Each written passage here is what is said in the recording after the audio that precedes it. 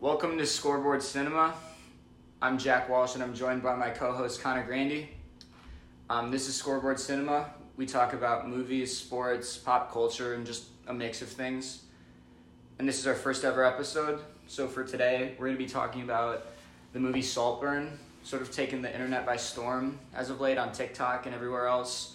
But we're also going to talk a little bit about the NFL playoffs.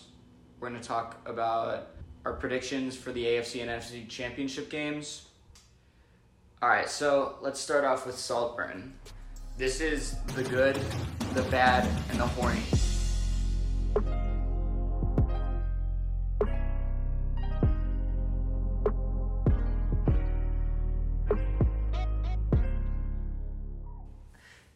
This movie is very divisive among a lot of people. And you either love this movie or you hate it. And in the case of me and Connor, we both fucking hated this movie. Not hate, but I don't think it's as great as people say it is. So just a little brief synopsis about this. So the plot. So it's about a low-class student named Oliver Quick. He's a student at Oxford University. Very smart, but very antisocial. He struggles to fit in with the student body during his tenure, but one day he befriends a student named Felix Catton, played by Jacob Elordi, by lending him his bike. And in spite of Felix's friends sort of being reprimanding him and being aggressive towards him, Felix still welcomes him to the friend group. After doing a semester together, Oliver opens up to him about his troubled past, his abusive and drug-using parents, and all the problems that forced him to get out of it. And it's here that we see Felix Catton's mansion of a house, Saltburn, and all the weird things that follow. Connor, what did you think about this movie? Yeah, so to me, I didn't really like this movie, and to really sum it up, I would say it's just a ripoff of The Talented Mr. Ripley, basically. It's like if you took all the best elements of The Talented Mr. Ripley and took them away.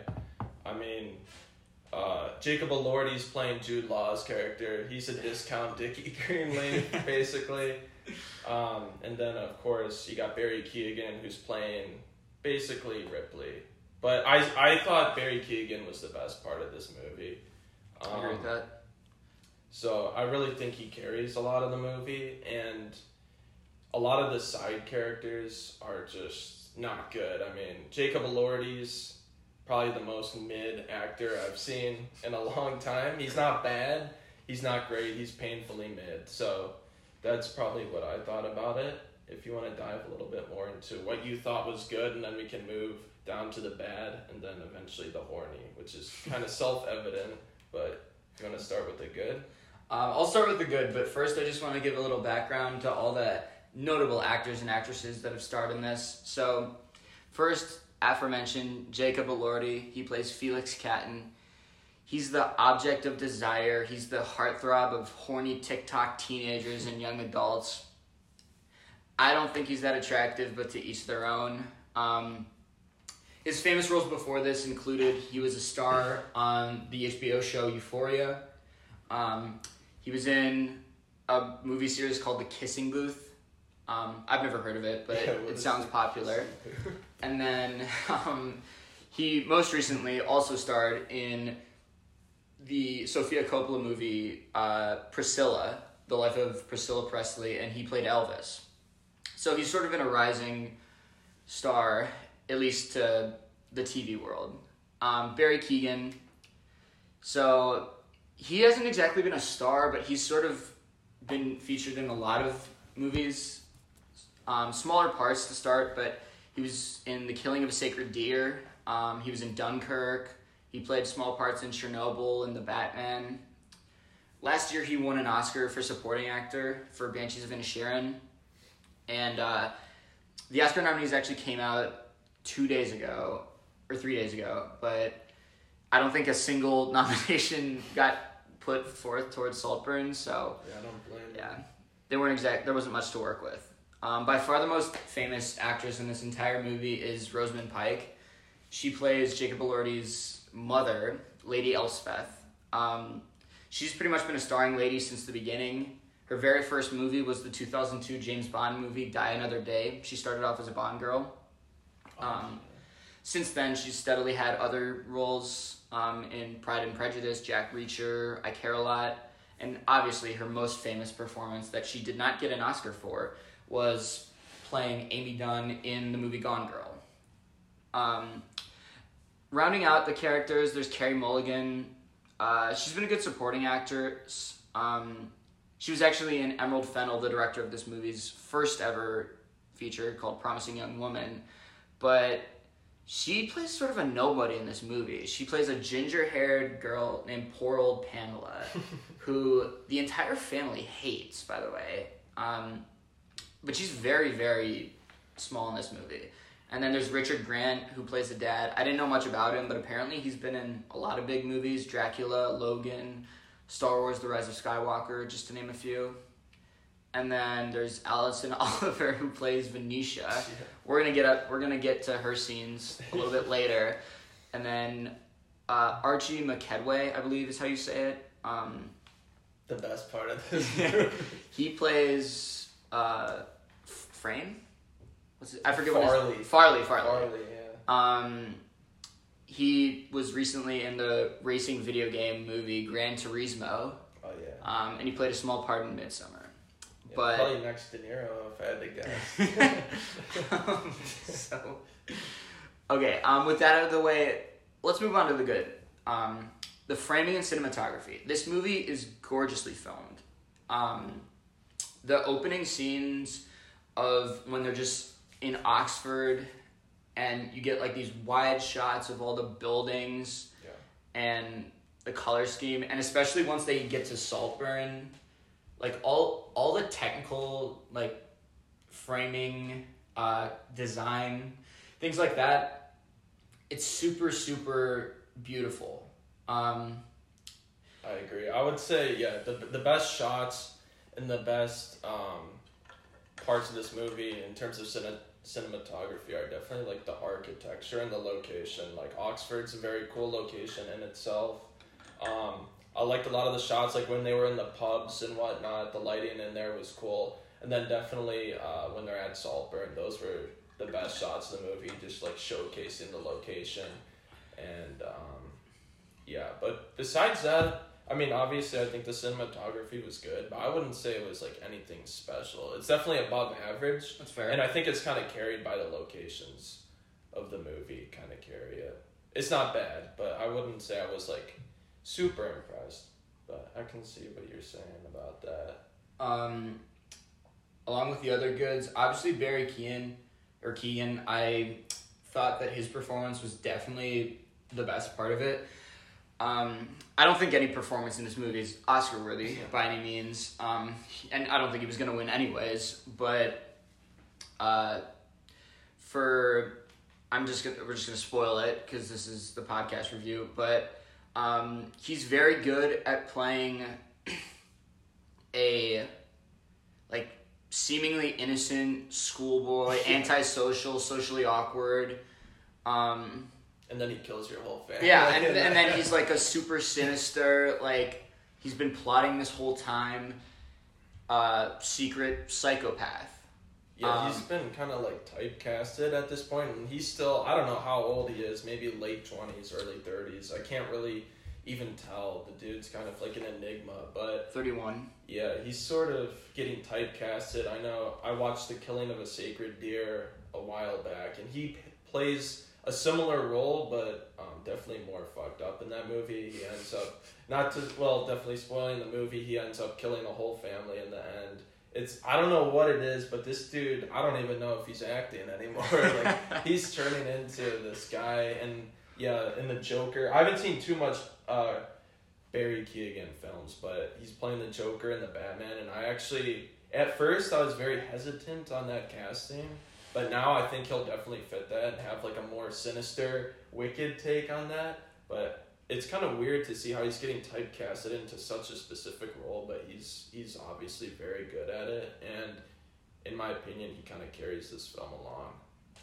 So for the rest of the good, I mean, I said the atmosphere of the movie, we sort of bled into that with like framing and cinematography and whatnot. But I mean, it does give that sort of, like you said, talented Mr. Ripley feel to it, because like the family starts dying slowly, and you sort of wonder like how, like to what extent is this guy, like how sick is he actually?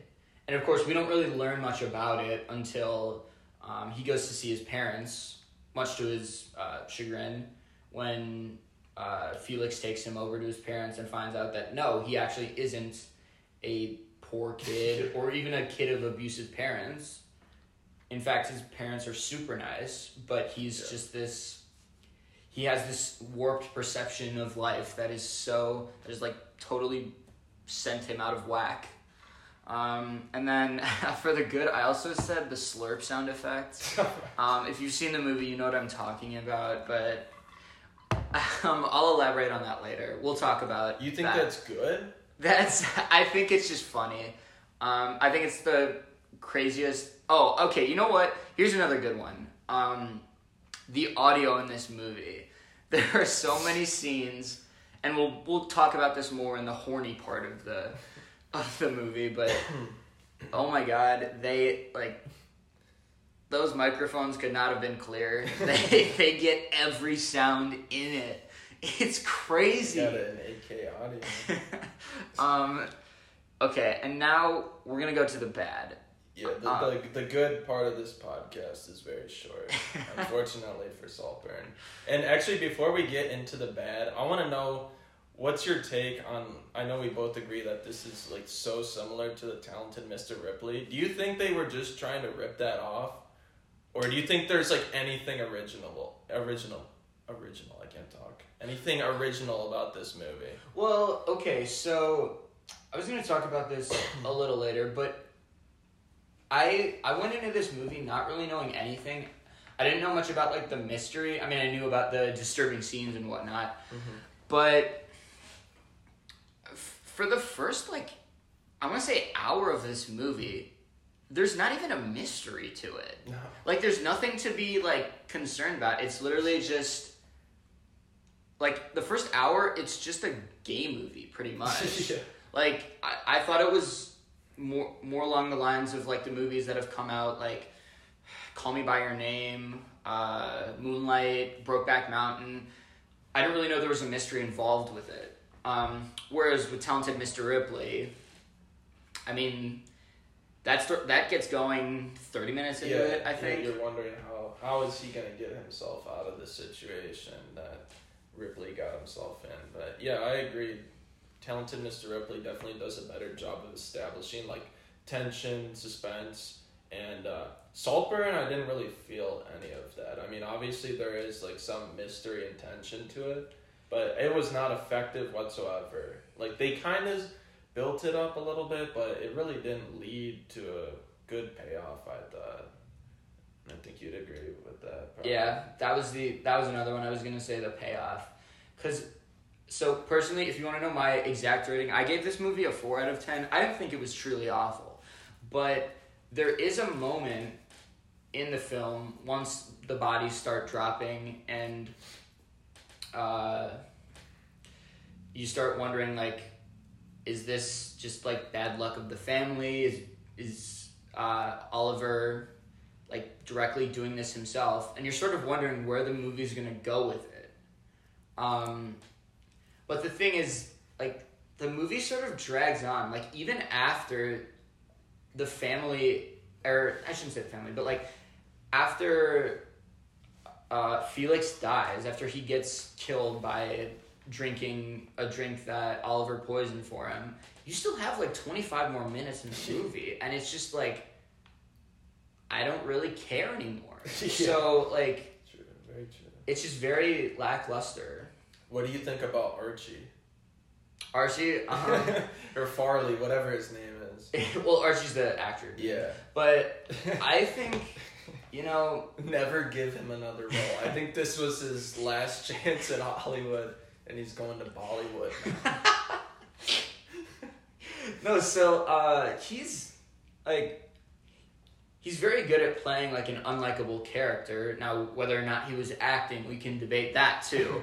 But no, he definitely, like, I will say this, given that he's not actually a member of the family, I believe he's like their cousin or something. Yeah, he's a cousin. Okay, so like the fact that he lives with them, even though he's not actually like in their immediate family, he is like the most uptight, snobbish bitch, really, in this movie, which is, like, he chastises Oliver for living with the family, even though he sort of is doing the exact same thing. I felt like he didn't even need to be in the movie. Like, he could have been in the scenes where they're at Oxford, like, as one of Felix's friends, but they should have left him there. That dude did not need to come home with them.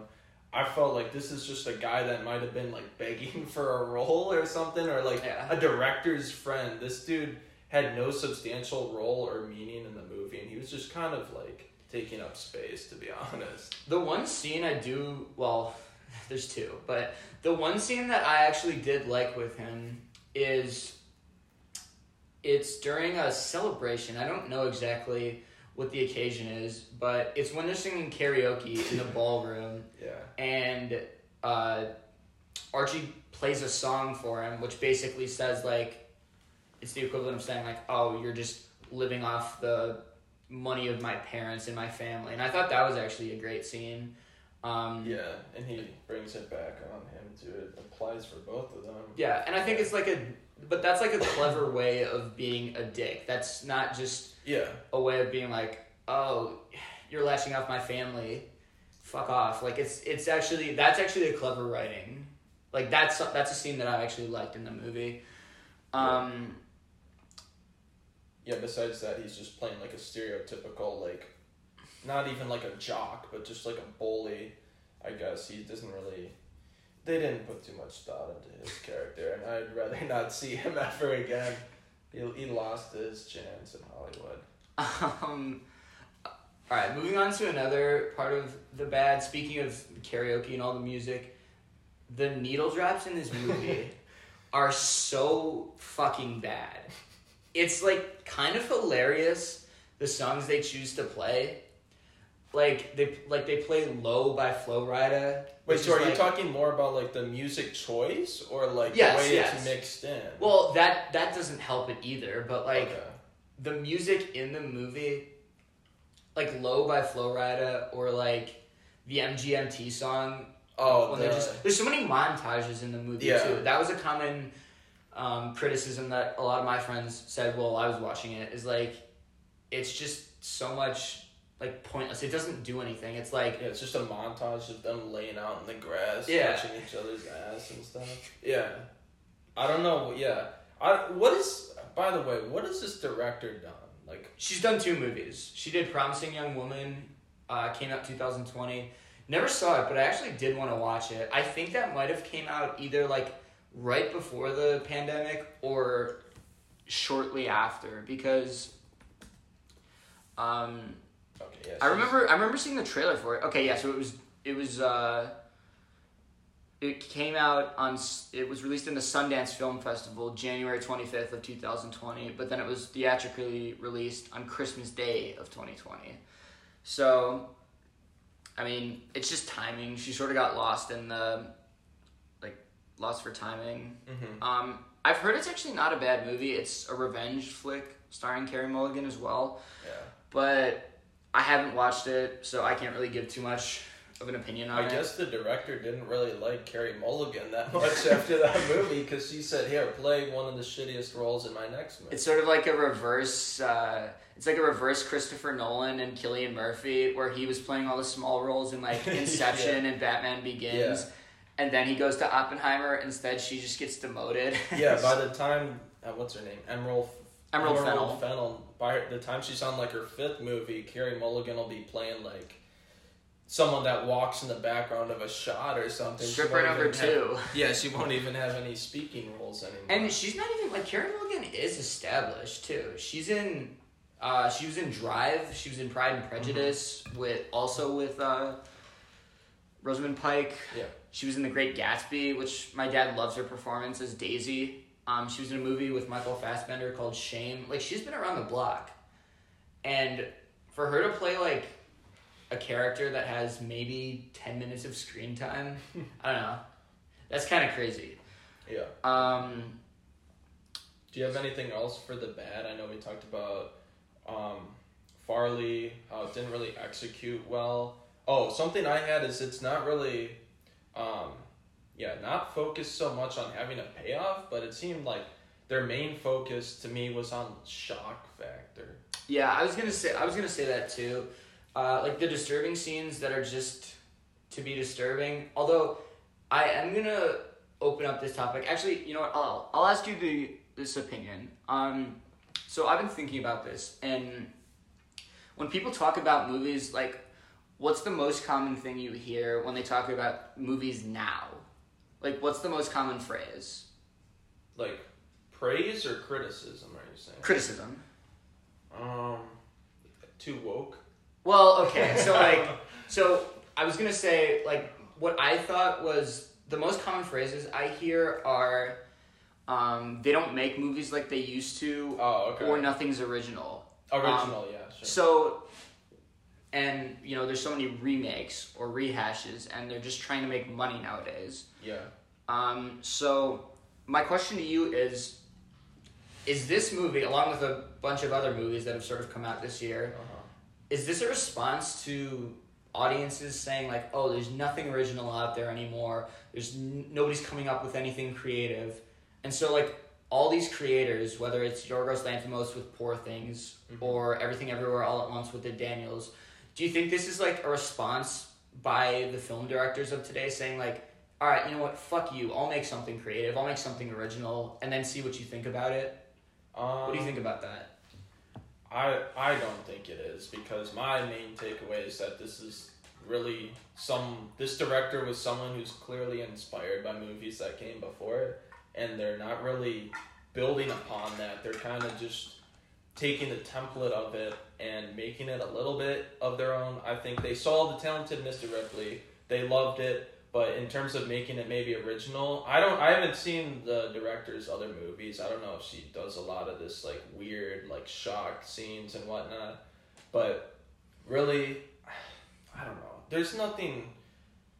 It's like she saw The Talented Mr. Ripley and said, I'm gonna make it different by putting in, like, very graphic and odd, like, deviant sex scenes, but I don't think it's, like, a direct response to anyone demanding originality or anything. I don't know what you think about that, but... I mean, I think that there's been sort of an uptick in surrealism lately. Because you can look at a guy like Yorgos Lanthimos, who, you know, he makes crazy wild movies like Dogtooth and The Killing of a Sacred Deer, Poor Things, which came out this year. Very good movie, by the way. But, I mean, certainly, he's not the first. I mean, you know, we've grown up on, like, David Lynch and... just a bunch of other surrealist filmmakers that have existed long before this movie came out. Yeah, but I wouldn't even say this is like a surrealist film. This is just like, it's not, I don't know if edgy's the right word, but it's like, it's a movie that's made for the TikTok generation. This is like one of those, I'm trying to think of other examples. I mean, it seems like Jacob Elordi, everything he stars in is just gets popular off of TikTok, like most notably Euphoria. But to me, it seems like this director is trying to stand out, putting in these weird sex scenes, you know, the bathtub scene, the grave scene. And how I found out about this movie was not from like trailers or anything. It was from TikTok, people talking about, oh, don't watch the bathtub scene. Don't look up the grave scene. And I think this movie is perfect for like that TikTok generation, social media generation. Just people are tuning in to see one scene, which is kind of messed up. They're not trying to like really care about the meaning or what the actual film is as a whole. They're just trying to get like a shock value or shock factor from the movie. They're tuning in for one thing. That's what I think this really is. One last thing for the bad. I think all of the characters in this movie are a bunch of fucking idiots. I think they're all so stupid. And by the way, they're all assholes too. And that includes the family and even Jacob Elordi. I don't really think, like, the mom and dad are so neglectful. They have, like, their kid dies, and then they're like, the next day, they're like, oh, but we have to eat lunch, or we have to eat breakfast. And I'm like, maybe you're in a traumatic shock, but, like, dude, I can't believe the way these characters are written. Even, like, with Jacob Elordi, I mean, we're going to talk about the Horny, but, I mean, there's just so many things. Like, there's one scene, the scene where he's showing them, or he's showing Oliver around the house, and he's like, oh, that's the corner bathroom over there where I fingered my cousin. I'm like, all right, well, there was no purpose in you writing that piece of dialogue, but go off, I guess. Do you have anything else to say for the bad? I do not. We went over most of it, but yeah, I agree the characters are very dumb, but I think that just is... I didn't really have as much... I mean, I don't like the characters mostly. I like Barry Keoghan, but I think that's consistent with what the movie's trying to be, is these are just, like, complete idiots, and it's consistent with the theme. I didn't really have any problems. I don't like the characters. I understand why they're dumb. I understand the decisions they make are dumb, and I think it's kind of like... It's not a parody in a way, but I don't know how to describe it. It's just the theme of the movie is just idiots kind of getting not outsmarted, but they got this Oliver dude kind of just coming in and, like, plotting on this dumb family. So I didn't really have any problems with the dumb decisions. I think it was kind of necessary, but then it does turn out that these people are really not good enough actors to pull it off. I think that's more of the issue. So. Okay, so with that out of the way, let's move on to the last part. The part that you guys have probably been waiting to hear, the Horny. The whole movie. So, I mean, yeah. That's why this movie's famous. That's why this movie was on TikTok. Mm-hmm. That's why the Murder on the Dance Floor and the 1, 2, 3, 4 song has just been blowing up all over the internet. Yeah.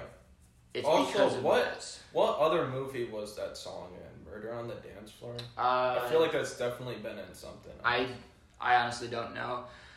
But, so, the thing that sort of registered in my mind why I don't like this movie the most, I know this isn't necessarily the Horny, but this sort of ties in with it. Mm-hmm.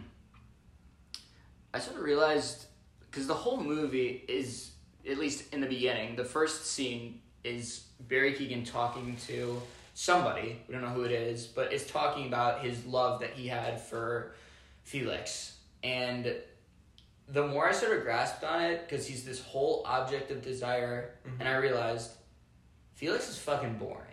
Yeah. Like, he is so boring. This is obviously a gay movie, and the more I thought about it, the movie, like, Jacob Elordi's character is written like how a hot, dumb blonde character would have been written in, like, the 1980s. Like a bimbo. Right? Yeah, like, she would have been played by Kate Capshaw or Denise Richards or, like, all those, or, like, Jessica Alba. Like, yeah, like, all these actresses. Some, like, Baywatch type character. Alexandra Daddario. Great choice. But, like... Great scene in True Detective. No. Like, seriously, Jacob Elordi, like, okay, I sort of shit on his performance, but I will say there's not much for him to do. He's very, very badly written. Yeah. He is just like, it's just like, oh, there's so many of these montages where they're at the bars or they're at a party. He's like, oh, I'm tall and I'm hot and I have charisma with girls, and Barry Keoghan doesn't. Mm-hmm. But that's, like, all he does. All he does is look good and jack off in a bathtub. So, yeah, he doesn't have any substance to him. He's just like a fucking cutout, or like he's just a symbol for, like, someone that he's trying to come off as someone that's cool, but he has no substance to him. And yeah, they gave Jacob Elordi basically nothing to cook with, but even if they did, I don't think he can cook to begin with, so... Well, and the thing is, too, like, for a romance movie, I know this isn't exactly a romance movie, but, like, in order for me to like a romance movie, I have to care about both of the characters. Mm-hmm. And I don't give a shit about Jacob Elordi. Mm-hmm. I really don't. Like, in the beginning, there's some mystery when you see him, because, like, obviously it's told from Oliver's perspective, but when you first meet him, you're like, this guy is so charismatic. This guy, he can talk with any girl. Like, how does he do it? What is he like? And then when you go to Saltburn, you're like, oh, maybe it's going to be more mysterious. But then it doesn't really pay off or pan out that way. So, yeah. I don't know. Jacob Elordi, like, maybe you're a good actor. I don't know. But this movie certainly isn't going to get you any big-time A-list roles. Did you see him in Euphoria? I haven't seen him in Euphoria. I have been meaning to check it out, but, I mean, that's another of the... I mean, Jesus, we could do a good, the bad, the horny on Euphoria, too, honestly. But... yeah, I don't know what his... Obviously, he's known for being the good-looking guy, and, like... who would you even, like, compare him to in terms of, like... to a tall... like, if I'm talking about, like, tall men that... like, who would have played a similar role to what Jacob Elordi's doing now, like, back in the 10 years ago, 15 years ago? Because I think of him as, like, if Brad Pitt... like, what he was originally as, like, this heartthrob. But obviously Brad Pitt went on to be one of the greatest actors of this generation. Can Jacob Elordi, like, do something like that? Well, okay, so, I mean, this guy wasn't cast as, like, a heartthrob, but, like, almost 10 years ago was when, like, Adam Driver was getting his start, and he's, like, a tall...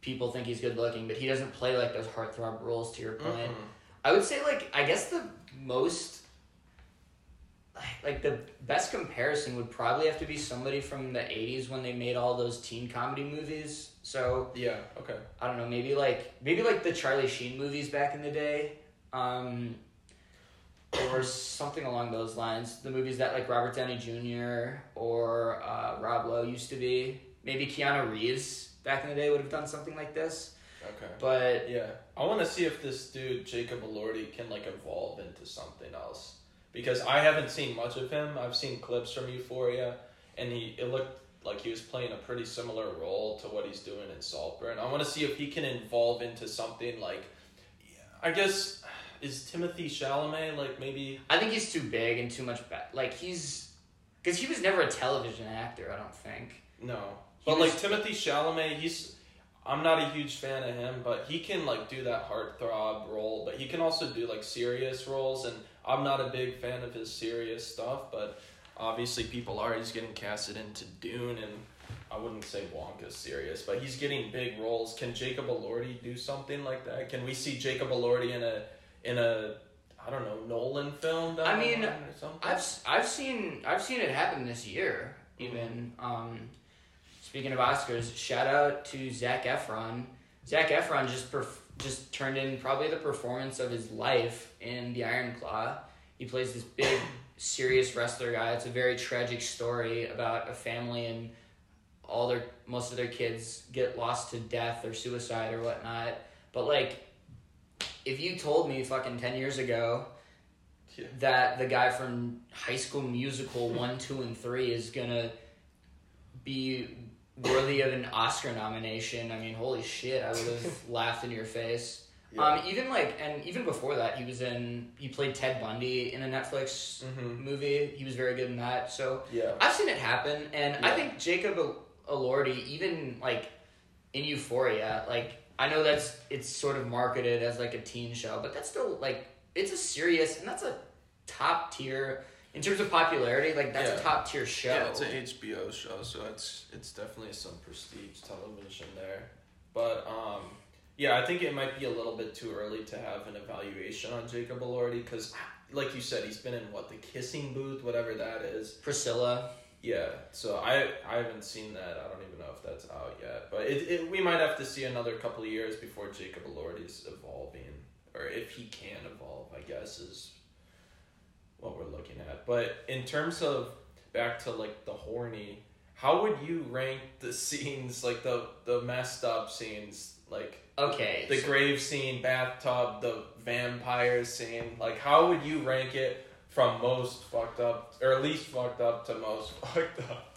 Okay, so Because obviously the ones that were dominating TikTok was that bathtub scene and the grave scene. But. So, I mean, the grave dry humping has to be the most disturbing. Like, okay. I don't care. Like, I'm not gonna go out of my way and say, like, oh, this movie glorifies grave fucking, but, like, it's so unnecessary in the context of that movie.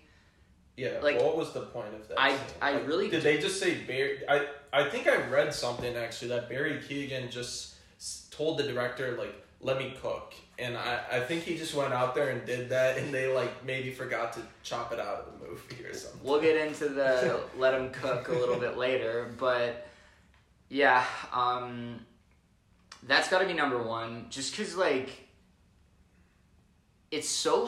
The thing with that one, too, is I think it's the longest out of those 4 scenes. Yeah. So, like, it's literally just, like, a couple minutes of Barry Keoghan bare ass, yeah. like, thrusting out into it. I, like, really... Like, you don't want to look at the screen. I was looking at, like, a point on the wall or something that entire time. So that's number one. Number two, for me... probably is, I have to go with the scene with Venetia. So. Oh yeah, that's my number one. That scene's okay. That's so nasty, and that did not need to be in there. Yeah. So by the way, we had while we were watching the movie, I didn't watch it with Connor, but I was watching it with a bunch of my friends. We legitimately thought after this scene. We thought he was going to try and fuck the entire family. Like, fuck the mom, fuck Jacob Elordi. Like, because by this point, we'll talk about another scene later, but he literally just goes up to this girl, who, by the way, like, it's weird, because she sort of, like, stalks him early in the movie. Yeah. She sort of, like, leads him on. Yeah, she's just, like, out the window, just, like, seductively walking around or whatnot. And then, yeah, just all of a sudden, she, like, Barry Keoghan walks over to her in his bathrobe. He just sees her outside, sitting outside for God knows why. Yeah, why is she out there? I don't know. It's the middle of the night. I think it might have even been, like, raining or, like, misting out. It was foggy for sure. Yeah, I don't know why she's out there. But she is, like, I don't know. She just sort of waits around, and then all of a sudden, he's like, all right, I'm going to seduce her. Yeah. And then, of course, she gets on her period, and then he just keeps slurping on it, dude. It's, like, kind of crazy. And then, like, the I'm a vampire line just really accentuates it. I'm like, holy fuck. By this point, you know, like, he's a complete fucking psycho. He has no redeeming qualities. Yeah. And it's going to be a crazy rest of the movie from here on out. Yeah, it can't really get worse from that. And, yeah, they cooked up one of the most despicable scenes I've ever seen in a movie. I'm going to be honest. And then this one I was sort of alternating between the I'm a Vampire scene, but also there's a scene with Farley. Oh, yeah. Where that was just unnecessary. Well, because, like, it's so odd because it's gross because he's telling him, like, he's like, are you going to obey yourself? Or are you going to behave? Or some shit like that. Yeah. He talks to him like a fucking dog. Wait, so I didn't understand why Farley was, like, I don't know what exactly was going on. Like, was he... Some sort of sexual act was occurring. Why was Farley letting him do that to him? Was Farley gay, too? Or, like... No, I think he was scared, to be honest. I really think he was like, holy shit, this guy's a psychopath. And, yeah, I mean, if he is in fact gay, I mean, it wouldn't surprise me. No, but I wouldn't be surprised. I don't know. That's like a very... Like I said, it's also a very tense and very awkward scene. It's very quiet. To add it up, he spits on his hand just to get it going a little more. I'm like, all right. Yeah. But yeah, that's probably my ranking. And then an honorable mention, we'll go to at the end when he fucking like rips the oxygen tank off of Rosamund Pike's throat, and then for some by the way, a question for that. Is there, no nurses in that entire hospital? Yeah, that's what I was wondering. Because, there's supposed to be, oxygen detectors and, heart rate monitors. I don't think they were in a hospital, though. They were in their mansion, I think. It was, some, makeshift, hospital room in their mansion. So it's probably, the butlers were taking care of her. I mean, either way, though, you should at least have somebody monitoring it who's not Oliver, who has no... By the way, at that point... hadn't seen her in years, and also he doesn't know shit about being a doctor. He doesn't know what the fuck he's doing. So I mean that whole scene is fucking weird. But then when he cuddles with her dead corpse, I'm just honestly by that point I wasn't even disturbed. I was like, all right, that's just business as fucking usual.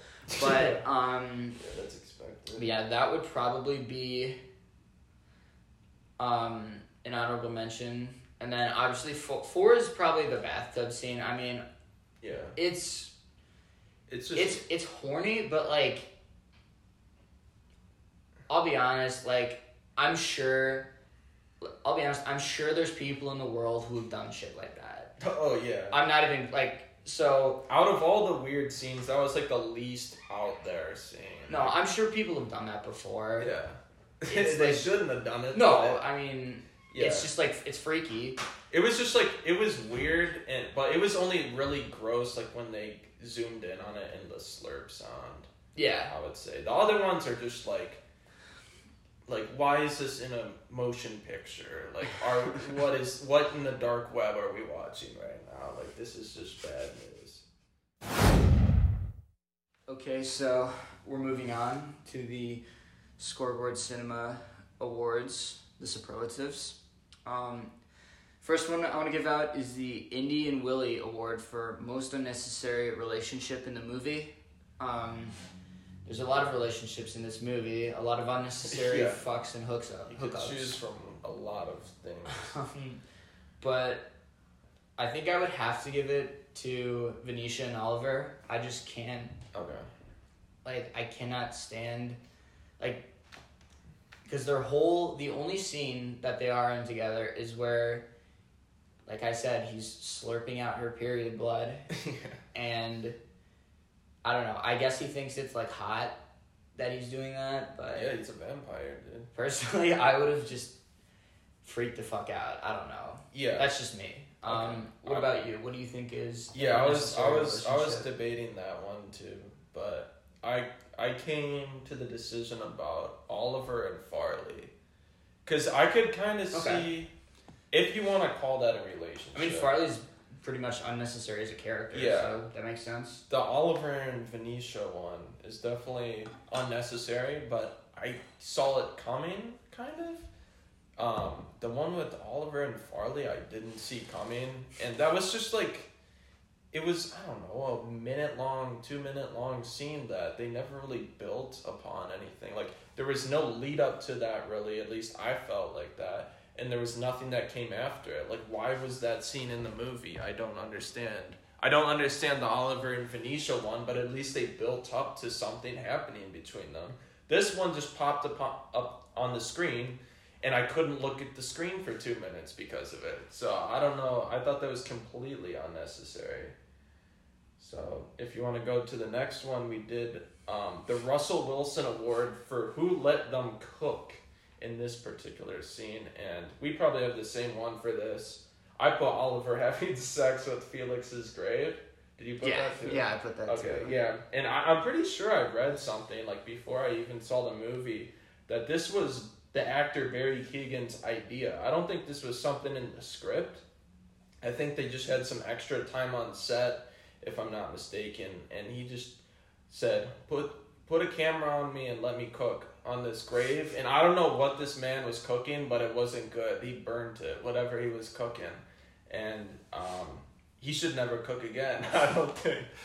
I don't know. What do you think? I mean, I understand that the movie is clearly trying to show us that Oliver is depraved and twisted and a psychopath. Mm-hmm. But the problem is that there was literally 2 previous scenes of him doing morally bankrupt shit before this. There was the aforementioned Venetia and Oliver oral sex scene, and then there was also the scene where he's just drinking, slurping the cum out of the bathtub.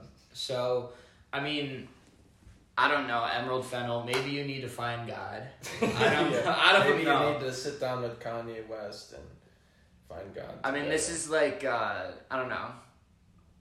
This is like a fucking 4th and 30 and Russell Wilson is checking on the play and then he fucking audibles to halfback dive or something like that. Probably fullback dive. Or quarterback sneak or tush push or something like that. Where just like, what idea did you have in your head for this shit? I don't even put the blame on the director. I mean, obviously I do for having, the director should not have put this scene in the movie, but at least from what I was reading, this was not in the script. So I'll put 50-50 on Barry and Emerald or whatever her name is for including this in the movie, because this is just, there's no meaning or really value taken from this scene. So they're just cooking up 2 minutes of my life I'll never get back. That's really what they cooked. We have the Shannon Sharpe Nightcap Award for most out-of-pocket scene in the movie. I feel like, personally, this is a no-brainer for me, and it has to be the scene with Farley and Oliver. Because, so he's trying to scare him, but he's also trying to fuck him. So I'm sort of wondering, like, what tactic is this? I get he's trying to get him to be obedient, but I can't quite understand. I feel like it would be just as easy to, like, threaten him or get him out of there. I know actually later on in the movie he actually does frame him for stealing something out of their house, and he gets excommunicated from the Saltburn mansion. But they should have executed him too on his way out. But like, I just think there could have been a much more disturbing way, and that could have actually been a scene where we could have wondered and seen the more vicious side of Oliver. Like, if they wake up the next morning and his body is just like flayed on the mansion floor or something like that, and you're like, oh, who the fuck did that? Then you could at least be like, oh, this guy's a psychopath. This is weird, but it sort of shows that he's a psychopath. I didn't need another gratuitous sex scene. I saw way too many of them in this movie alone. Yeah. So for my pick, I put the vampire scene, because I already talked about Oliver and Farley. I don't want to talk about that anymore. I've put too much thought into it. But definitely the vampire scene. That was probably, honestly, one of the grossest scenes I've ever seen in a movie. And, that was another scene where they might have let him cook, and he cooked up a disaster. I don't know what that was. I don't want to see anything like it ever again. I gave an honorable mention to the bathtub scene, because that might be another scene where they let Barry cook. I mean, these 3 fucked up scenes might not have been in the script. Honestly, this guy might be so fucked up from playing the Joker that he's turning into the Joker. So, I mean, out-of-pocket scene is every other scene in the movie, but I definitely have to cap it off with the vampire scene. Moving on, would this movie be better with Casey Affleck? I said probably not. I don't see how he fits into it. What did you say for this? I would say yes, because that's just, he's a great actor. But who would he play? Yeah, that was the pivotal question, is because, like, there's not really anything he could have played. The most he probably could have ended up doing would be, like, maybe he could have been like one of the professors at Oxford in the beginning. That's such a minor role, though. Does that really make it better? I mean, does that raise it from what do you have at 2.5 stars or 2 stars? 2 stars. Does that actually raise it that much or? No, but I mean, just by like, I mean, he's like he'll just appear in movies, and honestly, like every time I see him, like when I saw him in Oppenheimer or something like that, I was like, oh, that's a pleasant surprise. Yeah, he's one of the GOAT supporting characters right now, or supporting actors, I should say. So I would have loved for him to pop up. I don't know what he would have done. He could have played Farley. I'm kidding, but I don't know. I mean, to make this movie like better, they would have needed to replace one of the main cast. Keep Barry Keoghan. If they could have replaced Jacob Elordi with somebody, I don't know who they could have done it with, but to really make it substantially better, I think they need to change one of the main guys, Farley, Jacob Elordi, or maybe one of Jacob Elordi's parents in the movie, but I don't think Casey Affleck is in the proper age range to portray either of those parents. So I don't know. I don't really see him fitting into this one. This doesn't strike me as a Casey Affleck picture. I don't know. We have the Shea Wiggum Award for that guy. Honestly, there's not a whole lot of nominees. There's not a whole lot of actors, or like established actors, I should say, that are in this movie. Mm-hmm. The conclusion I got to was actually Richard Grant, who, like I said, plays the dad. That's just because he has been acting the longest, and he's been, like I said, he's been in movies like Dracula and other supporting roles. Did he play Dracula? No, he played Renfield, who was... Oh, okay, yeah. That was like not his understudy, but he's the guy who gets like hypnotized by Dracula, played by Gary Oldman. Yeah, maybe that's where they got some inspiration for that vampire scene. Maybe Richard Grant, you said? Yeah, Richard Maybe Grant. He was spitting some like vampire stuff on the set, and they're like, oh yeah, we'll put that into the movie. I don't know. Yeah, he looked familiar, but I didn't know where to place him.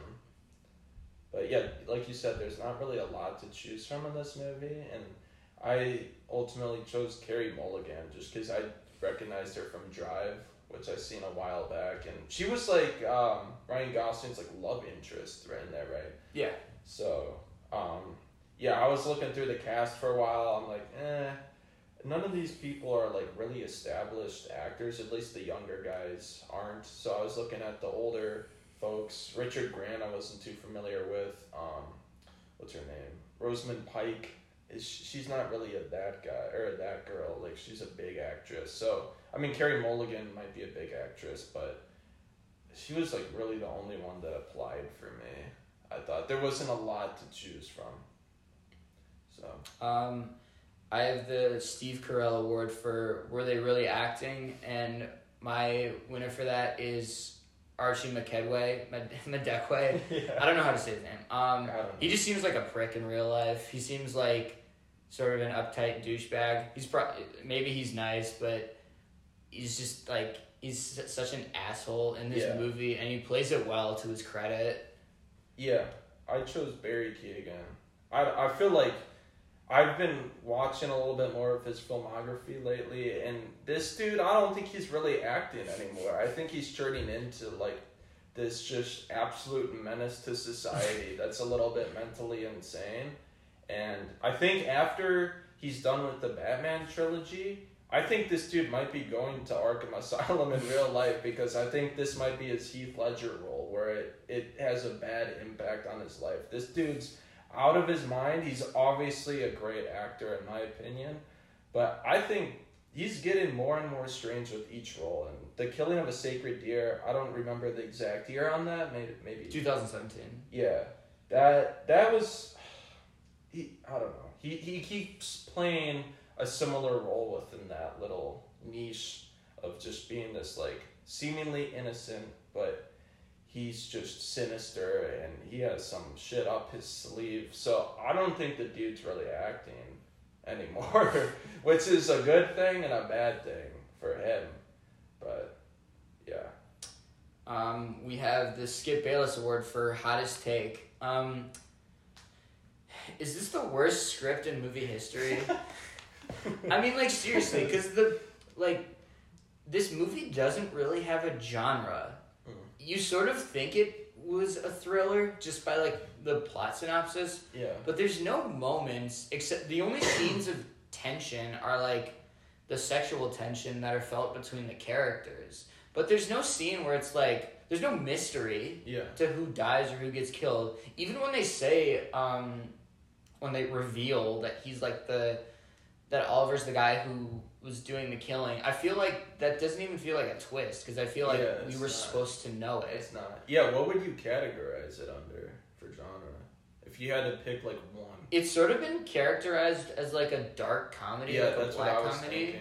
But I don't know, like I didn't even think it was that funny. I thought it was like no, it's not. Like the parts I was laughing at was just because the dialogue was ridiculous, or there was just scenes that were so gratuitous and unnecessary that I was like, holy shit, how did this ever get it through the editing room? Yeah, on Letterboxd they actually have it for 3 genres. They have it as a comedy, a drama, and then a thriller. So I could see the drama, I guess, but like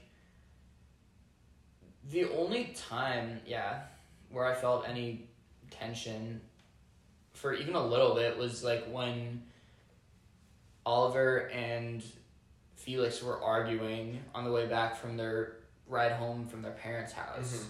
But like other than that, there's not really. I mean, I guess there's a scene where he's gonna get banished from the Saltburn mansion after his party because they find out that he's a fraud. But I don't know. It's really like that's probably my biggest issue with the film is it can't decide what it wants to be. It doesn't like like I said, the first hour it's like a romance movie, and then it's like a quasi thriller, but it also still has those montages and scenes of like some like coming of age movie or something thrown in there. I think here's the thing. Here's what I'll say. I kind of wish that Jacob Elordi wasn't casted in this movie because I feel like the fact that he was in that and the director and writer knew the kind of stuff that he had been in, like The Kissing Booth and like Euphoria, so they sort of made it out to be this like semi-teenage movie. Mm-hmm. I wish they had gotten a lot like more serious with it, maybe not more dark, but like more serious with it. Definitely. And I think like the problem is when there's scenes where it's like MGMT's playing in the background and they're lying around in the grass and then they're having graphic sex with each other. I feel like they just like the script didn't even know what kind of movie it was. So, yeah. Who do you think's like the intended audience for this? I think it's probably like the Jacob Elordi fan base, if I'm being honest. TikTok. Yeah, I mean, it's weird though because it reached to so many people. I think this was like the it was like the 5th or 6th most watched movie this year. Yeah, it's crazy, and I think it really is stemming from like how popular it got off TikTok because people were like, "Oh my gosh, I need to see this scene. I need to see the bathtub scene. I need to see what it's about. Everyone else is watching it." So to me, I think like I don't know if this movie was like made to like actually have like a meaning or made to say something. I think it was meant like as a viral marketing scheme in a way. Like this movie is perfect for TikTok because you can hype up those scenes on TikTok. Like, was the director of this movie or the marketing team having TikTok accounts like create like hype for specific scenes or something? Like, I don't know. That could be my hot take. I didn't really have a specific hot take on the movie, but I said TikTok falling in love with Jacob Elordi for just being a mid actor. Okay. That's definitely a hot take that TikTok has, and I mean it's typically girls. I haven't really seen many guys rave or praise Jacob Elordi, so. No, that's fair. Last award, this is the Layla Award for Best Needle Drop in the movie. I mean, there's, like, a lot of them, like I said, are bad, but I liked when they played, it's called Perfect. That's the dance club scene when Oliver throws his going away party, or not going away party, but, like, the party before he's supposed to leave the Saltburn mansion. That's probably the best one they had. Everything else is like pretty corny. If I do didn't. say I so didn't even myself. remember that like music. I don't know what that was. Is that I'll like play. a I'll famous play it song? for you after. Okay, I picked the Murder on the Dance Floor at the end of the movie just because that song's like all over the internet right now and it got stuck in my head. And I don't know. I thought it was fine. I mean, it's definitely gonna be like an iconic like song tied in with a movie to me. I think it'll be synonymous with this movie. So I mean, that one stood out to me. The MGMT one was fine, but it was in a scene that was a little bit unnecessary. So in terms of like, why is there a montage of people laying out on grass right now? But yeah, I don't know. Nothing really stuck out to me. But Murder on the Dance Floor is a catchy song, so I chose it. Okay. Yeah, and that concludes our superlatives for Saltburn. We're going to have our guest speaker on in the next segment, so stay tuned. Here's our next segment. So this is our guest speaker, Sawyer. So, contrary to our opinions, he thought this was a good movie. So we're just going to do a sort of debate, argument, see what he has to say about the movie and why he likes it, and talk about it. So, with that out of the way, Sawyer, what did you like about Saltburn?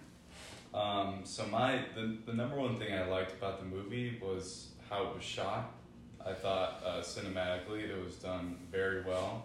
I thought that all the locations and the placement of different characters and just little background things that you could miss if it was just right out of the corner of your eye, I thought those were done extremely well. Mm-hmm. I think that the ultimate twist about Oliver's entire character being a lie, there was a lot of times earlier in the movie where it hinted at like, oh, maybe something else could be going on, or oh, well, never mind, this guy's telling the complete truth and his life at home sucks. But going to his parents' house and then finding out that everything was just a big lie, and going back through everything else and finding out that it was all planned so that Barry's character could just become a part of Elordi's family's life and just kind of replace them. I think that twist was done very well. I think that the family's characters as a whole were okay. I didn't think that they had like a lot of good development or anything throughout the movie. I thought that they were just kind of there to push the story forward. And then I did like the soundtrack for the movie. Okay. So those are the main three things I liked about it. That's fair. And you touched upon like when they went back to Oliver's house, him and Mm-hmm. Felix went back to meet his parents. And I actually thought that I was getting excited for that scene. Like I was like, oh, shit's about to hit the fan. But I didn't see like a payoff. I mean, payoff might not be the best word, but like execution. I felt like that scene kind of came and went. Like they didn't like stay enough on that scene for as long as I thought they should have. I thought there should have been a little bit more dialogue. I was kind of disappointed by how it like unraveled. I thought there was going to be more of like, I wish they built up like the awkwardness of the scene and like a little bit more tension. And I wanted to hear more about like what his parents had to say and like how he was going to weasel his way out of that, or maybe convince them of something, because obviously he's like sort of like a con artist. I wanted to see about how he would more navigate that, and I felt like they kind of just breezed past that scene in a way. I don't know. Yeah, I think that they definitely could have spent more time developing like his relationship with his parents, Mm-hmm. but I think there's also a part of that that's expanding on that disconnection that he has with his real life by not staying with the family, by not showing them like eating dinner, or with Felix talking with his parents and actually getting to know like Oliver's true self. Mm-hmm. I think that limiting that time helps that part of the story, but I think that there definitely could have been a little more detail going into that. Yeah, that's fair. I agree with that. And we also agreed with you about like the framing of the movie. We thought it's a beautiful movie throughout the entirety of it. Especially like the opening scenes at Oxford and the Saltburn mansion shots. Probably where I disagreed with you most was you said the family was okay. I fucking hated them. I thought they were all pieces of shit. Like, the dad, like, the dad and the mom are, like, totally oblivious to what's going on. Like, they had no idea what they are. They're just the textbook definition of low maintenance. They're just poor with being a family to begin with. After Jacob Elordi dies, they're just like, oh, we must get supper or whatever. I'm like, dude, what are you doing? Like, just, your son died. Get him out of the maze. Fucking, like, do something. They don't even cry. They don't even, like, do anything. They just sit at, like, a dinner table and just, like, freeze. I also think the dialogue in this movie with the family members is, like, awful. I think they're so stupid, like, the family, and especially, like, whenever Jacob Elordi speaks, it seems like something that, like, the words that come out of his mouth are so stupid, or, like, they have to have sex in them, or, like, I mentioned it with Connor, but there's one where he's like, when he's showing him around the room, he's like, oh, over here is where I fingered my first cousin. I'm like, why did I need to hear that? I don't know. Are you just trying to be, like, I get it, you're British. You're the royal family. You guys like incest. I don't know if they all liked it. I think it was just a select few. No, but, like, it's that part was weird to me. I just couldn't get behind it. I think the part, like, that's, like, the one thing in terms of your, like, critiques that I maybe, like, I can see what you're saying, but that I didn't find as big of a problem. Like, the family's reaction to everything happening, like, their son dying. I think they were just in, like, shock, and, like, I don't think their acting or their portrayal was anything, like, bad. I think it was also kind of consistent with the theme of the movie. Just like the characters were out there to begin with, the movie's out there, the themes are out there. So I didn't really see a huge issue with any reaction. The only issue I have is, like, Farley, get out of Hollywood, please. I do not like that actor. And Archie? Yeah, Archie. I'm gonna have to agree with you with that. I don't really like. I don't like his acting personally. Yeah. Not against him as a person, but I just don't like the way that he acts in movies. So I asked Connor this question too, but I'm curious about what you have to say about this. So I was mentioning, like, in an age where, like, every movie that's hyped up, especially coming out next year, everything that's hyped up seems to be a remake or a sequel or some sort of continuation or a spin-off or something like that. And lately, there's been so many movies like Saltburn or Poor Things or Everything Everywhere All at Once. All of these movies that are, like, completely, like, some are absurd, but, like, all of them are different. Like, different from, like, things that I've seen. And we've talked about how Saltburn might be based on things like The Talented Mr. Ripley, or A Clockwork Orange was another one that the director came about mentioning. How is The Clockwork Orange? Just, like, the weirdness and sadisticness of the character. I haven't seen it, but I can't see how that's... I think the director is just spewing nonsense, dude. But my question to you is, with, like, all these weird and unorthodox movies that have been coming out, do you think this is a response to, like, a response of the filmmakers when they hear audience members like us say, nothing's original anymore, everything's a remake, creativity has run dry in Hollywood? What do you think of that? I would have to agree with you on the idea that, like, a lot of these movies that are coming out now they're just bad. They're just bad movies. It's a remake, or it's a retelling, or it's an adaptation, or it's something, and there's not a lot of, like, original screenplays or original, like, plot lines, like, really anywhere. And there's definitely a place for inspiration, or just having a few pieces here and there that you might pull from other media. Like, I know you guys talked about Talented Mr. Ripley, or, like, I was even thinking shades of Parasite in this movie, Okay. where it's just No, that's fair. becoming something that you're not. And then with Saltburn, I felt like there was just a lot of having that disconnection between who you are, what society thinks you are, and just like being disconnected from everything. But again, with all these movies that are coming out, there's a lot of good artistic movies coming out that feel like the directors and everyone that's part of the crew is really passionate about. But then you'll get something like a new Godzilla movie that's just like here to make money, and it's not really any good, and there's no plot, and there's no real characters, but they make sure to get all the big name actors. And here, like the actors in Saltburn, they're popular.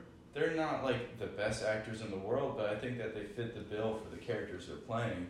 Or even like, I'm trying to think of recent movies that have come out. I know I just mentioned Godzilla, but like the Warner Brothers ones, I don't think are very good. But if you're gonna come straight from Japan and make a movie that you actually care about, the response is gonna be good for it.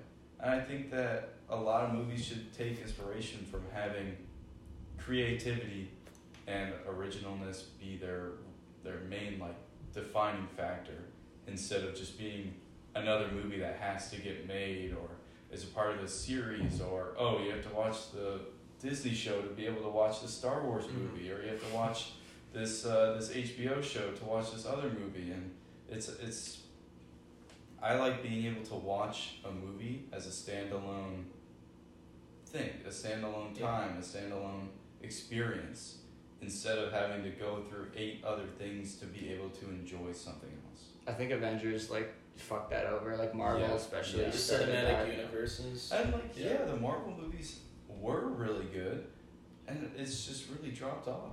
And that's just because they keep pumping them out. There's not like a lot of quality going into it then, in my opinion. No, I agree. In your opinion, is Saltburn like, would you consider that like a wholly original film? No. Yeah.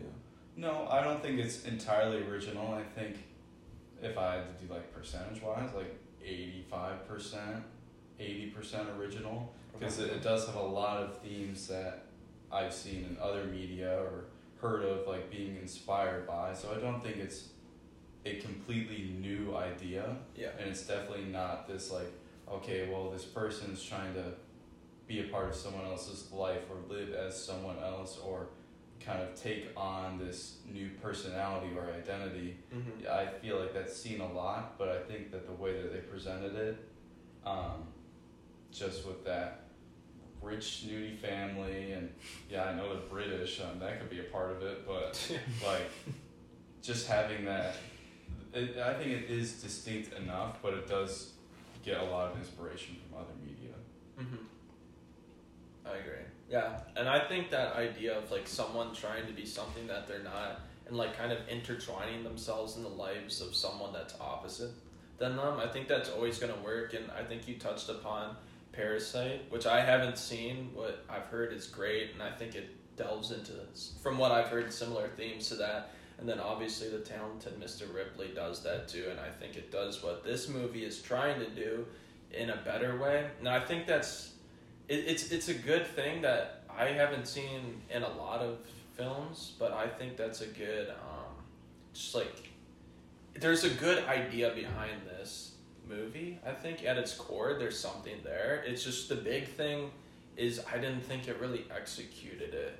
And I wasn't really, if you want to call it a twist, I wasn't super impressed or like knocked off. Like I wasn't like, whoa, like this is crazy. I was just like, I kind of saw it coming, and I don't know. Maybe there wasn't enough build up, or maybe that's not what they were focusing on.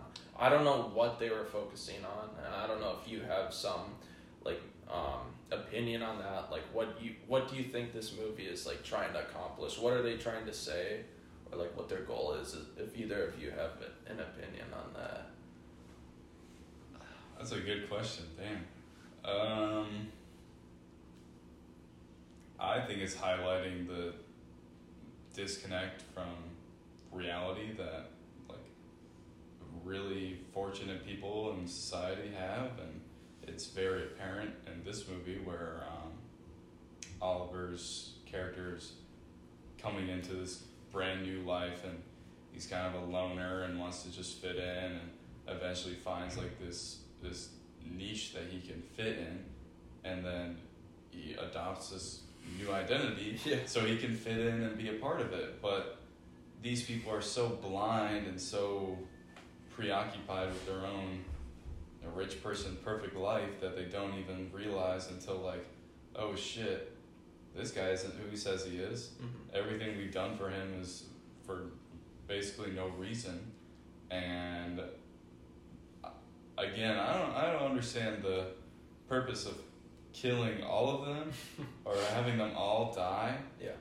That part did confuse me a lot. Like, yeah, I was like, oh man, that's kind of sad that he died. And then it was like, oh shit, he like, and then the grave scene, and then the rest of the family, and then the part that like really got me was like, what the hell was him picking up the rocks out of like the riverbed? And I was like, oh, this is just weird.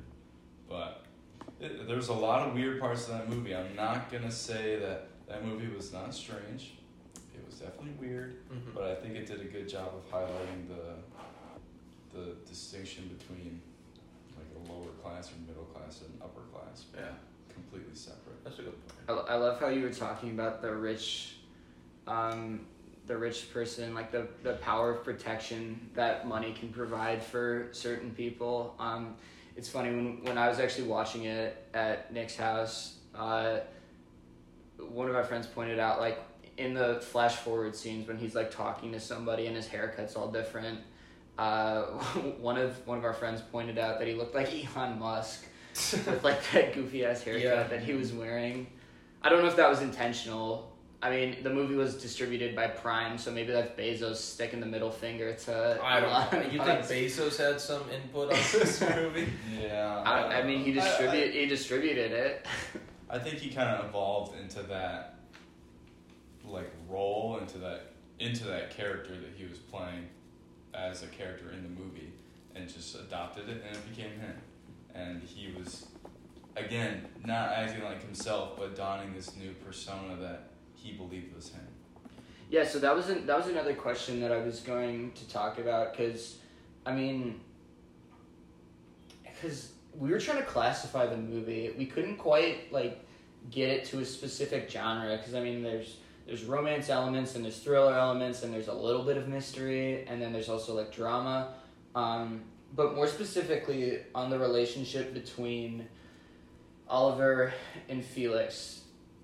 When you were watching the movie, did you think that Oliver actually wanted Felix, or do you think he just wanted to be Felix? Like, he wanted that life that he had. Even though he wasn't poor. He was like stable house, stable parents and all that, but he saw the Saltburn mansion and he was like, holy shit, this guy, like, I could be the richest man in the world if I had that kind of lifestyle. I think there's aspects of both of those. I think there's definitely a place to say that he was in love or thought that he was in love at times, but I think overall he was definitely just trying to imprint himself and have that be his life instead.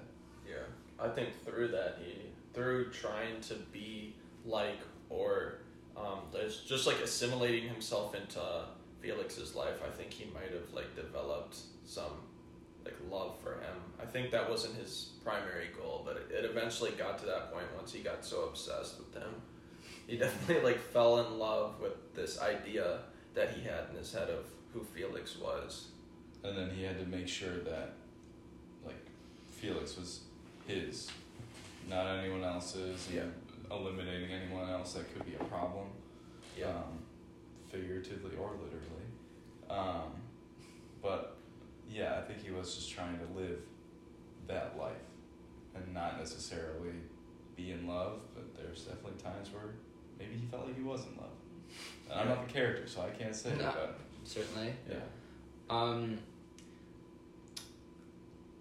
One of the questions I also have too is like, I was sort of brought towards this movie through the internet and through social media, and it seems like nowadays it's existed always throughout movies. I mean, there's been a lot of famous movies pre-internet where they're like, oh, you need to watch it for this part or this part or this scene and whatnot. But, I mean, it seems like the main draw towards Saltburn specifically was like this shock value effect that it had on the audience members. How do you feel about movies, not just specifically Saltburn itself, but like movies that have these gratuitous scenes of violence or sex just for the fact that they could go viral for it like they did? Like, I don't know, what do you think their intention was there? I think that, well, for me personally, I had heard about the movie. I had heard about the name. I had watched part of the trailer once, and that's all I knew. And I went into it completely blind. So there wasn't like that shock factor drawing me to see the movie. But I think that was definitely a part of that they had to figure out when they're advertising or this movie and trying to get people to come and see it. Mm-hmm. But I think that just came naturally with the movie as like a part of it being made. It wasn't something that was added to it so that they could go advertise like, oh, we have a scene with the bathtub. You guys should come and watch this movie because of that. Oh, this character is really weird and creepy. You guys should come watch that. And I think there's times in movies or advertising for movies where it's fine to just find something in the movie that's interesting that people can hook onto and be like, oh, I want to see that movie for this reason. And there's times where they definitely make it apparent where this is a trailer moment in the movie and nothing else in the movie really means anything. So there's definitely a big impact for social media, for advertising, whatever it might be. But I don't think that was their main goal going into this movie. Yeah. What are your thoughts on Barry Keoghan? He's a creep. Yeah. I think in real life, he seems like a nice guy in real life. As an actor, I don't think I still need to see the Banshees of Inisherin. I've heard that's very good. I know he's in that, but after watching this and Killing of a Sacred Deer, that movie I thought was I did not like that movie. Yeah, that wasn't like it at all. I think he does a perfect job at playing that weird character, that guy that you don't really want to talk to, that you don't really want to interact with, and that everyone else is creeped out with. And even people in the movie are like, why are you hanging out with this weirdo? And he does it so well that it kind of freaks me out sometimes. Yeah. And then you look back at him in real life, he's married, he has a kid, and you're like, you're doing this and you have that going on. That's not for me to say, but he acts well in those roles and it fits him and he likes it, so. Well, I was going to mention this too. I talked about this before we had you on, but I also think the best part of his performance for me is because Connor was mentioning that he was typecast as a creepy character in a lot of the movies he does, but for the first hour or so of this movie, he plays the innocent, introverted schoolboy, awkward and bad with social interactions. He really plays that well, and I was not really someone who was super familiar with his work. I saw him in Dunkirk when that came out, but he plays a very small role in that. But to see that, and then he transforms into a much more brutal and creepy and sadistic character throughout the movie. I thought that was probably the best aspect of his performance, and I honestly think he's the character of the movie and the performance of the entire movie, personally. Yeah, I agree with that. That's how he is in The Killing of a Sacred Deer, though. I feel like it's such a similar... obviously, The Killing of a Sacred Deer is, way more... Not way more, but it's a little bit more darker, I would say. Yeah. There's definitely a much, much more bleak ending to that one. But the character that he's playing in that is very similar. Like you mentioned, he starts off just... he's this quiet, awkward outcast type of character. And that's how he plays his character in that movie. He's this... I don't know if he's in high school or middle school. I can't really tell in the movie. But he has this way of, he's just like fascinating. Like you're just kind of like enamored with who he is because he's such a mystery and he doesn't let on much details about him, but he finds a way to like intertwine himself into people's lives in these movies, at least Killing of a Sacred Deer and Saltburn. And he starts off innocent but mysterious and a little bit off-putting, and he turns into like this psychopath that has a like maniacal secret plan, and he executes it like to perfection, and he just does it in all these movies I've seen him in, and he'll probably be doing that in the Batman as the Joker. But the thing is, like, these movies, in comparing the Killing of a Sacred Deer and Saltburn, he's playing this similar young character. Both of these movies I gave like very similar reviews to. I don't think the movies are that good, unfortunately. I think he's always, from what I've seen, he's the best character in the movie, but the movie's not that good, and I don't know if that says like something about him as an actor. Like, is he just like taking up the whole, like, I don't know what the right word is, but he's like taking up the whole thing. He's like the whole movie, it revolves around him, and there's almost like a lack of plot because he's doing so much. I don't know if that's a thing that I've just like personally noticed, or it's just weird how both the Killing of a Sacred Deer and Saltburn were so similar in that way. How he's like so great in both, and he portrays such a similar character, but to me both movies kind of sucked in a way. I don't know. It's just weird how there could be such a great acting performance and the movie is not good. I don't know. Like, is there any other examples of movies you've seen like that? Because I feel like this is such a unique thing that I have. Where there's like such a great acting performance and the movie kind of revolves around a character, but the movie's not that great. I know you like Saltburn, so it doesn't really... probably you wouldn't agree with that, but I don't know. I haven't seen anything. Because I think this dude's like borderline given one of the best performances of the year, to be honest, from what I've seen. But it's weird because the movie, I would say, is just average. I don't think this is like an awful movie, but I thought that like Daniel Day-Lewis in Gangs of New York, like I thought he was easily the best part of that movie. Okay, and that's a better movie than this is, but yeah, that's a Scorsese. Like he eats that fucking performance up. Yeah, is the what Bill the Butcher, or something? Yeah, he's throwing axes or whatever. Yeah, but yeah, I've seen that before. I mean, there's probably plenty of movies. I know. Oh yeah, Ana de Armas, she got nominated for the movie Blonde, but I think that was the only Oscar horrible. that. I don't even know if she's that good in that. That movie's just like a sadistic movie that should have never been made. Have you seen that, Sawyer? Blonde? No. Apparently, well, it seems like sadistic movies are getting all the buzz now. Yeah, but that one's a whole nother level of sadistic. Like, that movie should have never been made. But, yeah, I think Barry Keoghan, if I'm saying that correctly, he's such, like, an interesting, like, unique one-of-one actor. I haven't seen... Like, I don't even know who you would say has played, like, similar roles to him, and he does this consistently. I would say, like, Jake Gyllenhaal, but it's not, like, that often that he gets into that creepy role. Like, yeah. He's always kind of just, like, mysterious or, like, a little off-putting. Yeah. But then he has roles where he's just complete 180, and he's just, like, this nice dude, and he's just hanging out, and he's just a little awkward. But yeah. I think that Barry can play that character so well. It is kind of creepy at points. The internet says character actors who play creepy really well. The first one that popped up is Willem Dafoe.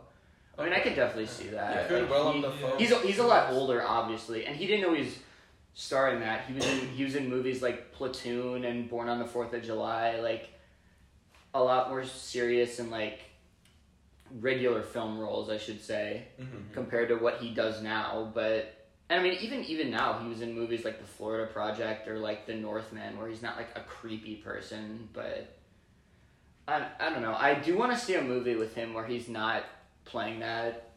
How do you think he'd do in like a comedy? Honestly, I could see him in a comedy. Yeah, I could see him pull it off. I feel like he's also like he's not actually that young. I think he's 31. Yeah. Yeah, he's not really that young. So it's weird because he's just getting like popular now, and I don't know. It'll be interesting to see where he goes. I want to see his Joker portrayal. I know that they've kind of hinted towards it with some scenes, but I think he can give. I don't know if he'll be Heath Ledger, but I think he's a great choice for Joker, and I think Barry Keoghan's like one of the best rising, if you want to call him that, actors in Hollywood right now. I really like him. Do you think he can be a Joaquin Phoenix Joker? As good as that? Yeah. Or, he's not on the same. Can he be a Jared Leto Joker? Oh, okay. I think he'd be better than a Jared Leto Joker. Yeah, I would hope a so. Jack Nicholson Joker. If he's not as good as Jared Leto, then we have a huge problem. That's another creepy actor too. I mean, Jared Leto. Well, he's just creepy in real life. I feel like Christian Bale could have played this role, like a young Christian Bale. He wasn't really playing creepy roles though. I mean, like American Psycho was 2000. Yeah, that's what makes me like, think of it. His role in American Psycho, like maybe him 10 years prior but like, to that. I don't know. That's a little interesting though, because like in American Psycho, when you watch that movie, Christian Bale, like, we know what he does. We know how psychotic he actually is. But like when he's in the general public, he has like the charisma and charm of like a fucking Tom Cruise. Yeah. Or like an action star. And like I don't know if Barry Keoghan, I don't know if he has that charisma in him, to be honest. I mean, he's very, very He probably does. introverted, one note. I've seen a couple, not like full interviews, but I've seen clips of him. He seems like he could do it. I don't know. Any last final thoughts? Anything that you want to bring out about Saltburn that we haven't already talked about, Sawyer? I didn't go see the movie because Jacob Elordi is attractive. I just want to make that clear. I didn't go into the movie for any reason, period. I was just going to see a movie. That was all. And my opinions are based on what I thought when I saw it the first time, and I haven't changed it since. So, and I'm not planning on changing it because other people don't like the movie, and that's fine. I only watched the movie because of Jacob Elordi's eyebrow piercing, personally. So. Oh, and when he took it out, you were pissed. Almost walked out of the theater. All right, coming up, we're going to be talking about the NFL playoffs, Coach of the Year, coaching changes, and a couple more things. All right, welcome back to Scoreboard Cinema. Now for this section, we're going to be doing a little recap of the NFL playoffs of last weekend, which was obviously the AFC and NFC divisional rounds. We're also going to be talking about the NFC and AFC championship game predictions, and a couple of other things that we have on the table. The first one I want to open up to is Coach of the Year. Now, this was a piece I had. Honestly, I know he's probably not going to win it because it's based on regular season. I believe they cast the votes before the playoffs even start. Mm-hmm. But I'm here to argue Matt LaFleur for Fringe Coach of the Year. Mm-hmm. And I'll be honest, I was ready to give it to some of the obvious coaches. D'Amico Ryans taking the Texans to the playoffs is a great story. Kevin Stefanski taking the Browns to the playoffs with 4 different starting QBs is crazy. And obviously Dan Campbell, even for what the expectations for the Lions were, it seems by most people's eyes they've overachieved in what they've done. But the more I think about it, I'm not so sure that Matt LaFleur doesn't deserve it. I believe that because it's strictly a regular season award, he's not going to get it. But to be honest, the Packers, in my eyes, ended the season as like a honest Super Bowl contender. They barely lost the game against the 49ers. It was down to the very last minute. And they beat 2 of the teams that are left in the playoffs in the Chiefs and the Detroit Lions in the regular season. Matt LaFleur and Jordan Love seem to be this new quarterback-coach tandem that's been really fantastic, and I'm really nervous about the Bears now because they need to pick up their shit because they clearly have the worst quarterback or the worst coach in the division, and our question marks are about where our quarterback's going to be. So, yeah, I don't know. What do you guys think about Coach of the Year? I have Matt LaFleur as my Coach of the Year. Like before you even brought it up, that like as a potential idea, he was in my mind the Coach of the Year. I I don't understand the Kevin Stefanski Coach of the Year hype. I know Deshaun Watson, obviously a huge disappointment, but if you go back and watch him, I'm not going to argue that he's what he was, but in that game versus the Ravens earlier in the year, he was playing like not at an elite level, but I think he was average in that game, and the Browns won that game, not solely because of him, but I think he was good enough. I'm probably in the minority on that. I obviously hate Deshaun Watson as a person, and I think he's kind of washed up. But I'd put him in a little under, like a tier, like a Russell Wilson or something. But I don't see the Kevin Stefanski one. He had like a generational defense to work with. I don't think he's like the mastermind behind that. I don't know what he's doing there. Obviously, his team was kept alive and did way more than they should have with how many injuries they had. But I think Joe Flacco was like on some insanity run. He was a bit of a miracle, and I don't attribute much of their success to Kevin Stefanski, honestly. That might be unpopular. I also like the idea of DeMeco Ryans as Coach of the Year, just because like the Texans had absolutely no expectations at the start of the year, and they were just magnificent to end it. And then Dan Campbell, obviously. Everyone loves Dan Campbell. His team's now fighting for a Super Bowl spot right now. They're one game away from it. I think that team has overachieved a little bit. The offense is spectacular. I think the defense is really, really bad. And Dan Campbell's obviously a great leader, and I'd put him in like top 10 coaches in the NFL, so I think he's a great candidate. But I have Matt LaFleur because it's the Jordan Love show. He's developed Jordan Love like at a crazy level. He has had crazy progression throughout the year. Jordan Love started out, everyone thought this dude sucked to begin the year, and he did suck.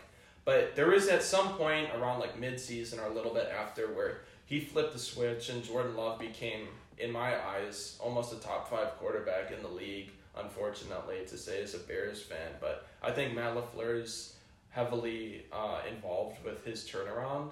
And also, like, the rest of that offense is not that good. I mean, Aaron Jones is a really good running back, but A.J. Dillon sucks, and he was starting for a lot of the year. And they had to contend with having him in the backfield, who probably runs a 6-second 40-yard dash.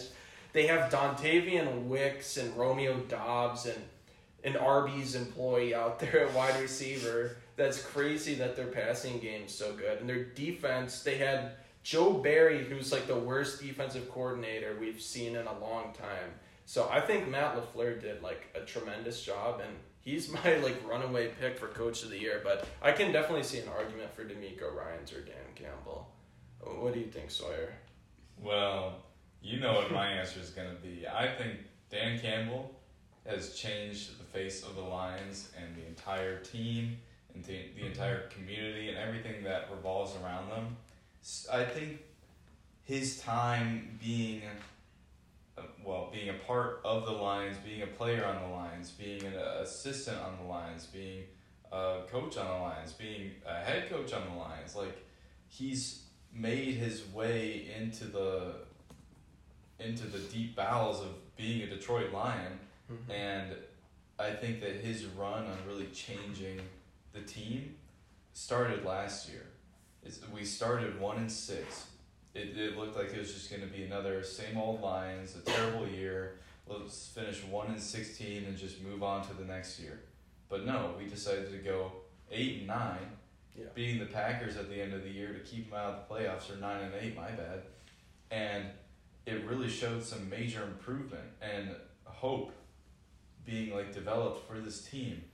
And I think that was only further drawn upon and used in this past season to go 12-5 in the regular season is crazy. Mm-hmm. For the Lions, it's crazy. For someone like the Chiefs or the 49ers, maybe not as crazy, or the Cowboys if they weren't terrible. But then to go and win a home playoff game, to win 2 home playoff games, to make it to the NFC championship, like, it means a lot. And I know that that's not really factored in when you're thinking about Coach of the Year or Player of the Year, whatever it might be. I think that Dan Campbell has really left his mark on the organization, on the team and on all the players that are involved in Detroit. So I think that he, in my opinion, should win Coach of the Year. I mean, I think they're all great choices. Honestly, I think like I don't know who exactly will get it, but I am curious. My next segment is kickers. What the fuck are we doing here? So just to recap, for half of the games last week, we had 2 games that were at least arguably decided by field goals. First, we had the Packers. The Packers have the ball. I believe there's like 6 or 7 minutes on the clock. Aaron Jones breaks out like a major, 40-yard run. Yeah. And then, they get to like the 40 or the 30. So right away, you're like, okay. I believe at that point it was it 17-21? I don't remember the exact score. But either way, like, if they make a field goal here, they at least have to score a touchdown and get, I think, the extra point. Maybe they have to go for 2. I don't honestly remember. But they have this guy. His name is Anders Carlson, and he kicked at the University of Auburn. So, listen, I've never been an NFL draft scout. I don't know jack shit about what they see. I don't know how much they factor in measurables and in-game performance or not, but I just need to, I need to read this out here. So, Anders Carlson kicked at the University of Auburn for 5 years. Here's his field goal percentage every year. First year, 60%. Second year, 72%. Third year, 90.9%. Then 66.7%, and then 70.6%. He has a 72% career kicking percentage in college, mind you. That's terrible. Yeah. And the Packers, and Matt LaFleur was quoted as saying, I saw this on a Bleacher Report article, he said that they asked Matt LaFleur on like a press conference, they're like, what do you do when Anders Carlson lines up to kick? And he says, and I'm quoting this, I just pray. Like, I get it. The Packers had no expectations this year. They weren't expected to beat Dallas. They weren't even expected to be in the playoffs. But I can't for the life of me understand how you can see this team they're the youngest team in the entire NFL, and you have an absolute goober at kicker. Like, he's not just a bad NFL kicker. He was bad in college. Yeah, he's a bad XFL kicker. And mind you, he wasn't, like, I don't know where exactly he was taken, but, like, he wasn't picked up. He was drafted. The Packers drafted this guy. You don't draft kickers that much. Is he Daniel Carlson's brother? The Raiders kicker? I don't think so. Oh, no, okay. Daniel Carlson is his brother. Yeah, okay. Okay. So that's why he got drafted, because Daniel Carlson's like one of the best kickers in the NFL. But, like, I just can't, for the life of me, to waste a pick on something like that. They did end up signing another guy. The Packers signed another guy to compete with him, but... What's he from, Division 5? Do you think, did they cut him or no? Anders Carlson? No, they haven't officially cut him, but they got a new kicker. I didn't hear what his name was, but besides that, they also, in the Bills game against the Kansas City Chiefs. So, personally, I don't think this would have made a difference, but it's 24-21. They got to the 2-minute warning. Josh Allen, instead of like trying to get any yards, just tries to take the deep shots on like all 3 downs. And then they're like, okay, it's 24-21. There's a minute 20 on the clock. The Chiefs have 2 timeouts. And you see Tyler Bass line up. And I could see this on the broadcast. It wasn't on the uprights that he was kicking to, but in the back, you can see the other goalpost. The orange flags are damn near perpendicular to the uprights because the wind is blowing so goddamn hard. Yeah. And then you see this guy.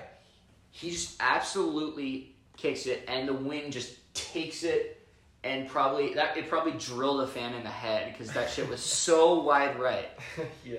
It of course rings true of the 1991 Super Bowl against the Bills and Giants, where Scott Norwood went wide right against them, and I just have to wonder, like, just for the subject of debate, is kicking harder than we're giving it credit for? Because I would imagine it's not easy, but I find it too hard to imagine that there's a league where we can only have like 8 good kickers out of like the 32 teams. It just doesn't make any sense to me. I think Anders Carlson is like an anomaly. That dude might be like honestly the worst kicker I've seen in my lifetime. I don't know what his percentage was this year. 81.8. 81, okay. That's higher than I thought. That's still not good. I don't know, what's the average, you think? Like 85 plus? 86? Well, I know that like when Vinatieri retired, he ended with like an 82%, but that's because his last 2 seasons he was terrible. Okay. Well, Anders Carlson, go to the USFL. Get out of the NFL. Ship him away to Hong Kong, for all I care. The Tyler Bass thing, honestly, this might be a hot take, but I don't think most kickers would have made that. The wind on that at that game was so crazy. I think that kick, that coaching decision to kick it there, they had to do it, I think. But that was almost like a prayer. I don't think most kickers are making that one. And Tyler Bass, in my opinion, is a good NFL kicker. He's reliable. I know Bills fans and other NFL fans have been critical of him in like clutch time situations. He's not the best, but he's definitely above average, and I don't put that too much on him. I think the Bills are cursed. I also think Stephon Diggs turned into a ghost that game, and he kind of turned into a ghost the second half of the season. So I don't put it on Tyler Bass. I put it on the offense. And you said Josh Allen was taking deep shots. I don't blame him. That's what he's known for. That's what he's good at. And Stephon Diggs forgot how to track a football in that game. And if he catches that, I think we're talking about a whole different narrative. And I think we're talking about Josh Allen as this clutch, big-time performer, at least in that game. And that was a magnificent throw, by the way. Stephon Diggs just, I don't know what happened. He didn't track it. Yeah, he didn't track it. So I put that on. Honestly, Stephon Diggs, you're supposed to be an elite number 1. I'm putting a lot of blame on him for not showing up. Also, where was Gabe Davis? He was out. Was he hurt? Yeah, he wasn't playing. Okay, I was about to say, like, did he miss the plane or something? But also the Bills' defense, like, what are we doing here? We're rolling out practice squad Klein or whatever his name is. Yeah, they're all their best players on defense are old, like Jordan Poyer, Micah Hyde. Von Miller is like 85. Like, me and Von Miller tied for sacks in the NFL this season. Did you know that? Von Miller has been a complete disappointment in Buffalo. All their defensive players are like old, and the young guys they have kind of suck, to be honest. Apart from like Ed Oliver, their D tackle, who's like a little bit above average. All their other players are fading into retirement. So I think they missed their Super Bowl window, which was 2 years ago. I didn't expect them to win that game. And I don't put it on Tyler Bass. I think Josh Allen's amazing. Stephon Diggs, what are you doing? And is he a new McDonald's employee after this game? Like, where are we talking about Stephon Diggs in the NFL? Like, I had him as a top 5 receiver going into this year, but I don't even know where to put him anymore. Is he even top 20 anymore? Like, he literally has disappeared. Like, I don't know. What are we doing, Bills? What do you think they should do about kicking situations? First, I want to say Brandon Aubrey, amazing kicker. Oh, He had yeah. a fantastic season. I think his story is great. I think that he's the most likable, if not only likable person on the Dallas Cowboys. Another great person, Cairo Santos. Great, like surprisingly really good, and I'm happy the Bears had a decent kicker and not what's his face on the Packers that you guys were just talking about. Anders Carlson. Yeah, the mystery man. And I think that kicking, like you were saying, Jack, it doesn't seem that hard, but then you see these guys miss like a layup kick or like maybe you would account for the wind when you're kicking outside when you play in Buffalo and it's going to be cold and windy, and you probably had to do it every other time you're kicking outside, and it's just a lot of it doesn't make sense. At the same time, I'm not getting paid as much as they are to go kick a football, but I think that there is something to be said about the state of kicking and special teams in the NFL. I feel like you're finding more in general people going for it on 4th down. Oh, yeah. Or let's try for the touchdown, and we get stopped on downs at the 3-yard line instead of, okay, let's go for the chip shot and go for 3. That I think that teams are phasing out the real dependence on a field goal. But I think the Bills just got stuck in that game. I think they got stuck and they didn't really have another quote-unquote option to pick from. Because you're right, Diggs wasn't there. Davis was hurt. Kincaid's not like the Superman of the Buffalo Bills. Like, he's good. Tupac Shakur is the best receiver. Yeah, Khalil Shakur has turned into like their best receiver. He's not. There's no one on the Bills team where I'm like, that's the greatest player in that position. I mean, Damar Hamlin. The fake punt. Damar Hamlin was on the team, and he plays for the Buffalo Bills, but he's not, like, amazing. There's no one on that team where I'm like, oh, my God. Josh Allen's really good. Yeah, Josh Allen's really good. James Cook, when he decides to play well, is really good. Yeah. But that's just it wasn't a great game. No. Also, what is that Damar Hamlin fake punt? Was that like a ChatGPT created play? Because that was one of the worst plays I had ever seen. It was the most obvious play I'd ever seen. Yeah. It was like the Lions doing the fake punt on Thanksgiving. It didn't make any sense. Yeah. And I think that they were going to look back and be like, okay, let's not do that again. But yeah, kicking it's a weird part in the NFL right now. Kicker will never win MVP. Mm-hmm. It might. Is there a special teams player of the year? I don't think so. Okay, so it's never going to... I think it's just like all pro first team. Yeah, but is there a kicker on there? Was it Brandon Aubrey and Justin Tucker this year? It's probably Brandon. It's got to be Brandon Aubrey. That dude had like it's the Brandon greatest Aubrey and rookie Justin kicking. Tucker, and it's like when you think of kickers, you probably think, oh, Justin Tucker. I think of Matt Prater, and just like guys that have been consistently good, or Young Ho Koo, he's good. But then you get like Harrison Butker. then you get these random ass teams with random kickers that just don't show up, and you wonder why you're not winning any games. I want to know who the Patriots have. Chad Ryland? Yeah. He might be worse than Anders Carlson. Okay. I think Bill Belichick might be praying when Chad Ryland. I get that a lot of teams aren't focusing on kickers and getting the field goal points. Extra points still matter too, and there was a lot of times this year where it's going to go off the upright or you just completely shank it, and you're looking back like, really?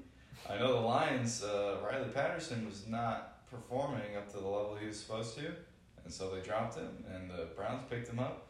First thing he did on the Browns was miss an extra point. And so that's one of those cases where I'm like, I wish he was doing better, and I wish he could stay on the team, but again, I'm glad the Lions got him out of there when he was not looking his best.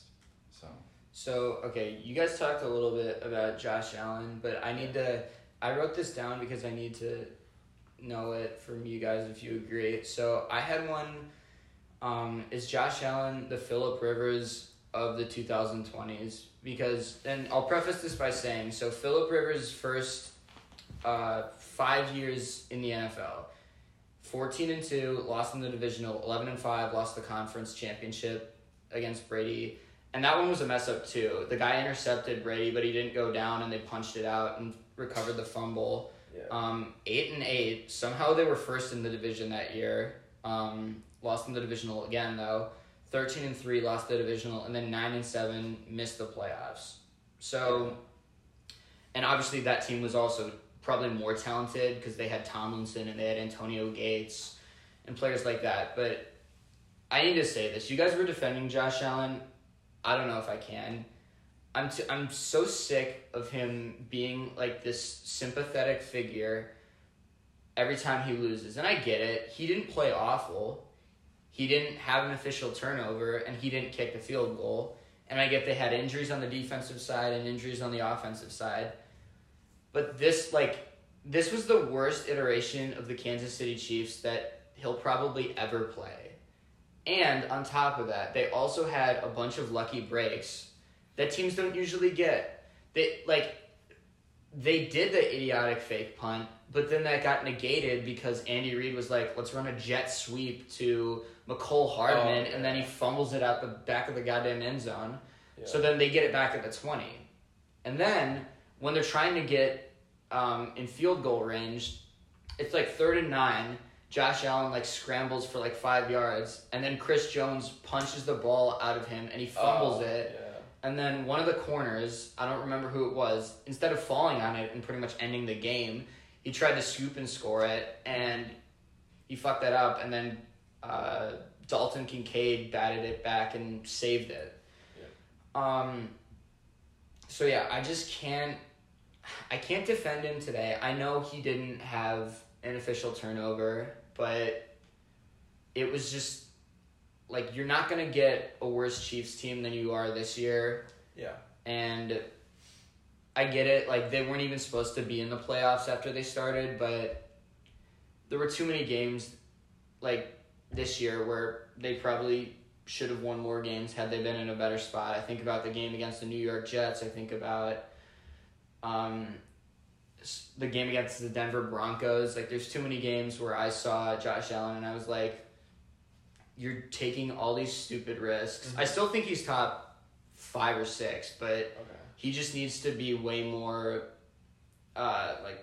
careful. And I think that's a game they easily could have won that game. Yeah.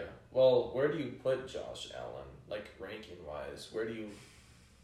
You said 5 or 6, or is he in that top 5, higher than 5? He's probably 5. I mean, I can't because you're gonna have Mahomes, you're gonna have Lamar, I have Burrow too. Okay, that's interesting. I don't have Burrow. I think Burrow needs to stay healthy before I put him there. That dude's been an injury question mark every other year. Yeah, I mean, he's great when he plays, but he doesn't play that much. That's the thing. And I think he's also working with some crazy good weapons. His line sucks, but that's a whole nother discussion. But in terms of his career parallel to Phillip Rivers, I would say in terms of accolades, records, and playoff performance, yes. I think the Bills and the Chargers are the two most cursed franchises in the NFL right now. I mean, just unspeakable things. You can't even write the script for these teams. Just horrible things are happening to them. Finally, the Chargers get Jim Harbaugh. That's their saving grace. It's the first good thing they can feel good about in a while. But I don't think Phillip Rivers was ever... Okay, in my opinion, Josh Allen's quarterback 3 for me, probably. I'll probably say Mahomes, then I'll put Lamar, and then Josh Allen. Or I'd put I put Josh Allen over Lamar even. But I don't think Rivers was ever top 3. He might have been 5 at his peak, but I don't think skill-wise Rivers is ever as good as Allen was. And I think Rivers always had a better supporting cast. He had LT, LaDainian Tomlinson.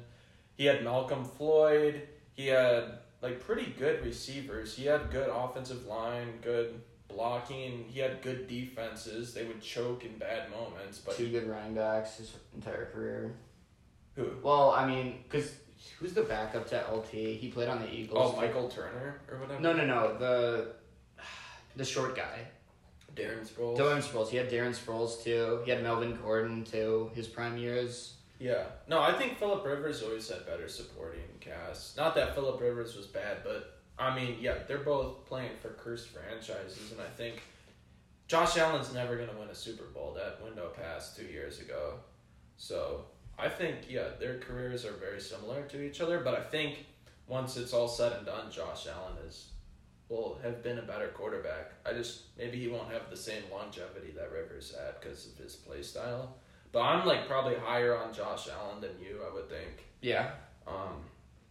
I think that's just his play style. He's a gambler. He's a Brett Favre type. So I think he's this generation's Brett Favre, but he can also move better than Brett Favre.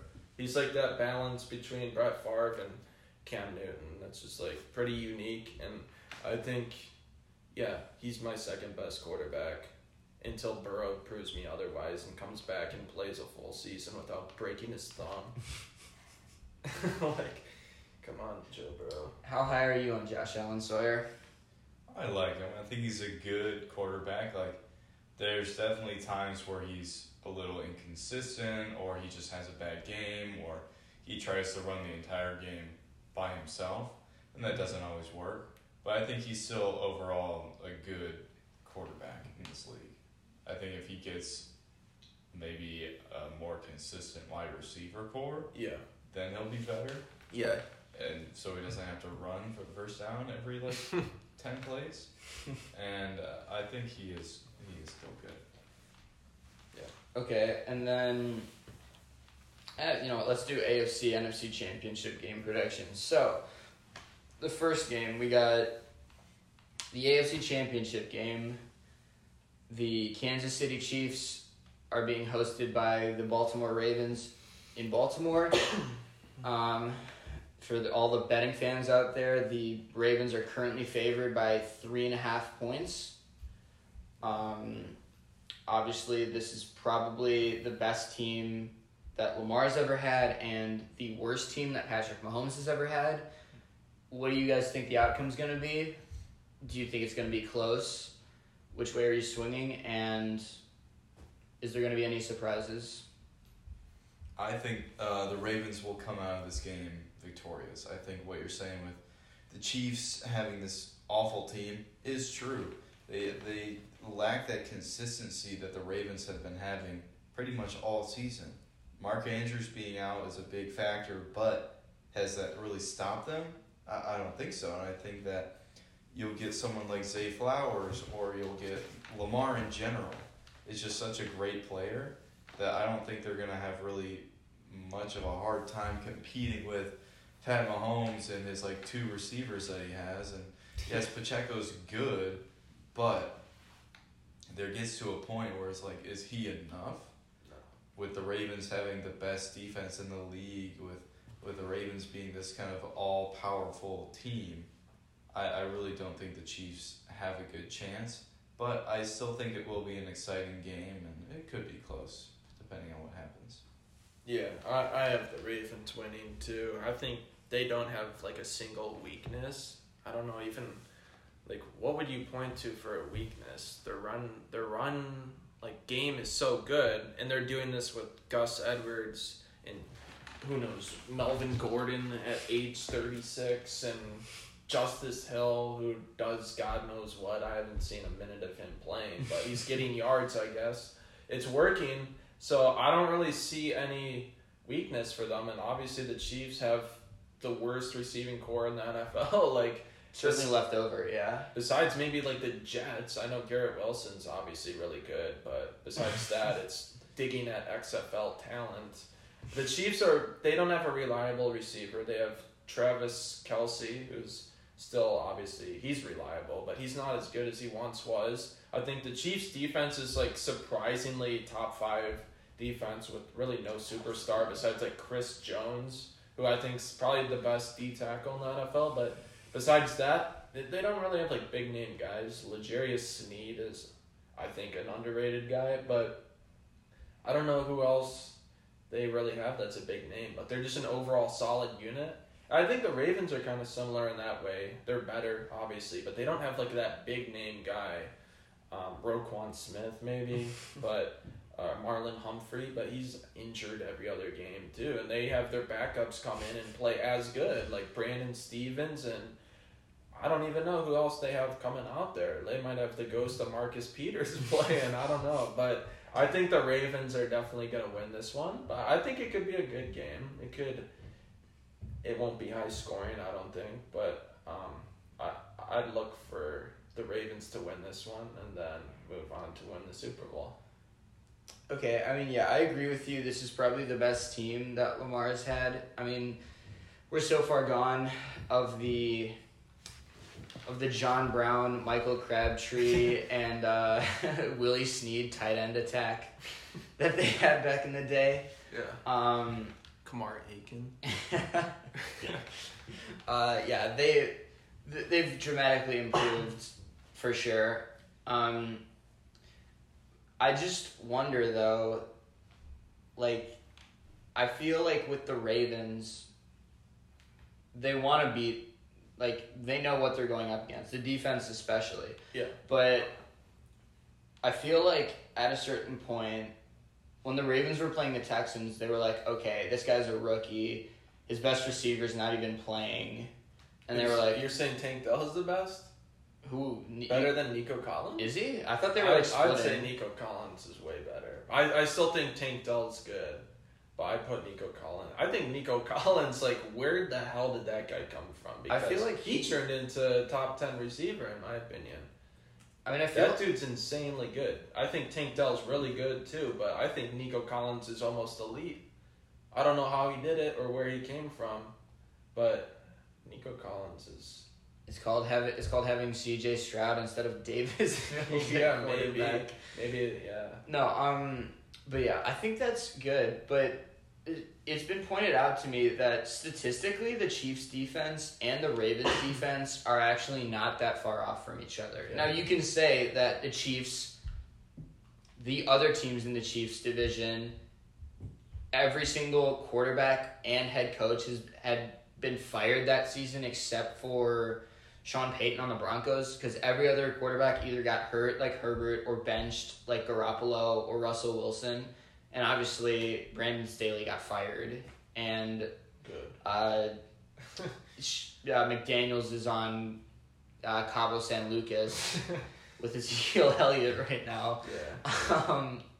But either way, I mean, the Chiefs did play some good teams in the regular season. They played the Bills, and they played the Philadelphia Eagles, and they played a bunch of other teams, and they held them well.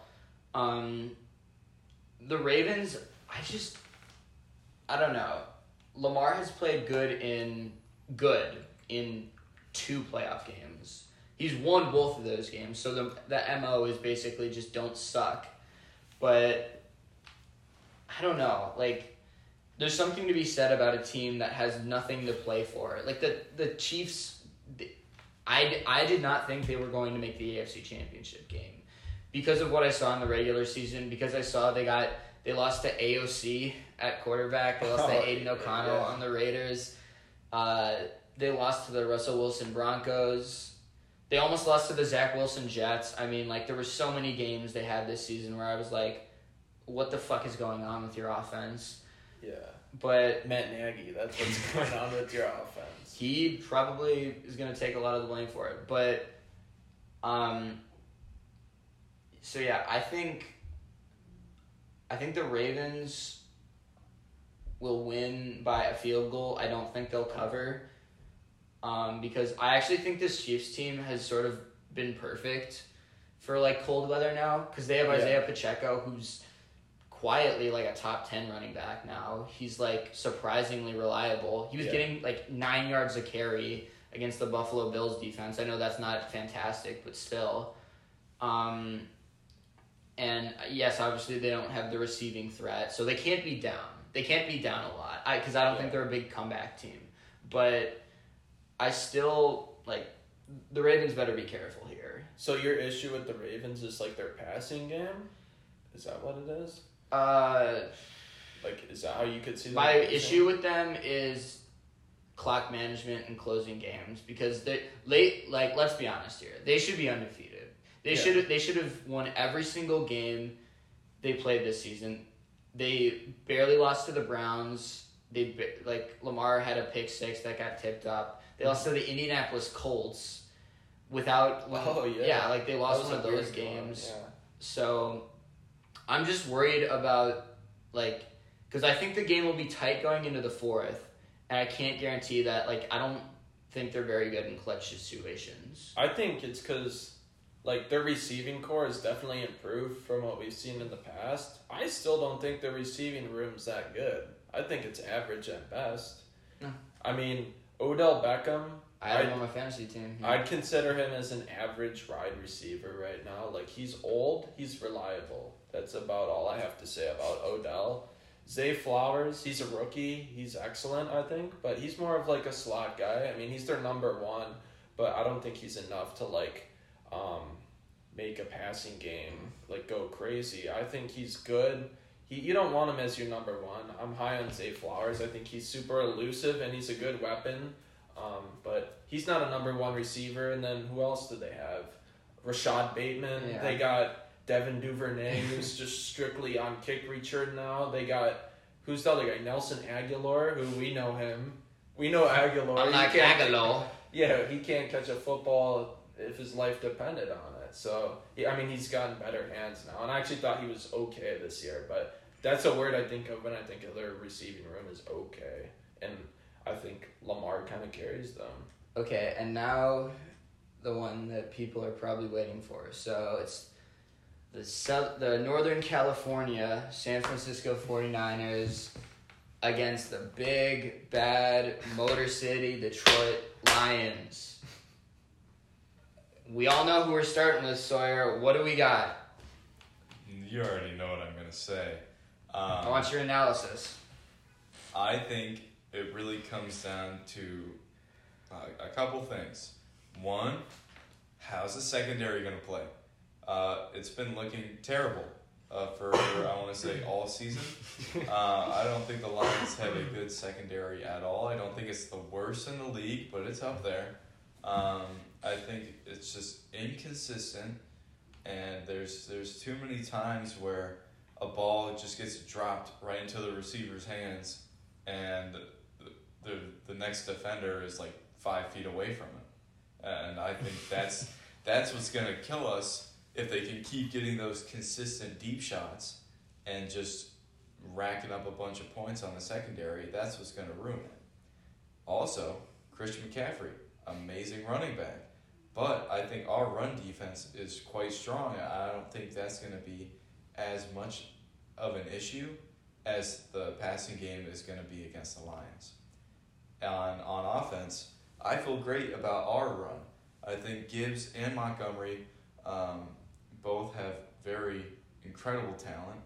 I think they're both great running backs. I think that they could be able to score at least one touchdown between the two of them, if not two. I think that's completely feasible. I think that the Niners have a great secondary and an okay run defense, but that helps with the Lions because we aren't really throwing deep shots. We have St. Brown, who likes to go in the slot a lot, and Reynolds, who will get the 10, 12-yard play every so often, and he might not even be in this week. And then you have Sam Laporta, who's just a consistent receiver and can get the job done. So I think what it really comes down to is Lions defense. And that's what it's been all season. I think that the Lions need to be able to come out hot on offense and be able to stuff the 49ers offense on the defensive side. If that means getting a fumble or a strip sack or getting a pick six or something like that, I think that could definitely change the game and the energy around the stadium. But I'm just waiting to see what happens, and I think that the Lions could definitely win this game. Okay. Quick question for you. Is the punter even being activated for the Detroit Lions? Ooh, Jack Fox? Yeah, is he even going to be activated for this game? I sure hope not. But if we're inside our 30 and we decide to go for like a 4th and 5 fake punt, that's stupid, first of all. But I really think that there are times where going for it on 4th down is the right move. There are times where punting it away is the right move. And finding the rhythm is what's really going to define the game, what's going to define how we decide to run our sets of plays down the field.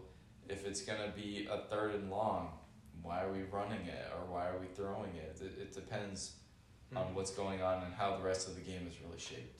Yeah, will Dan Skipper be reporting in as eligible? Will they do that? Probably not. Probably not unless it's like a big lead at the end of the game and something crazy happens. That's the only time I can see them bringing a lineman in.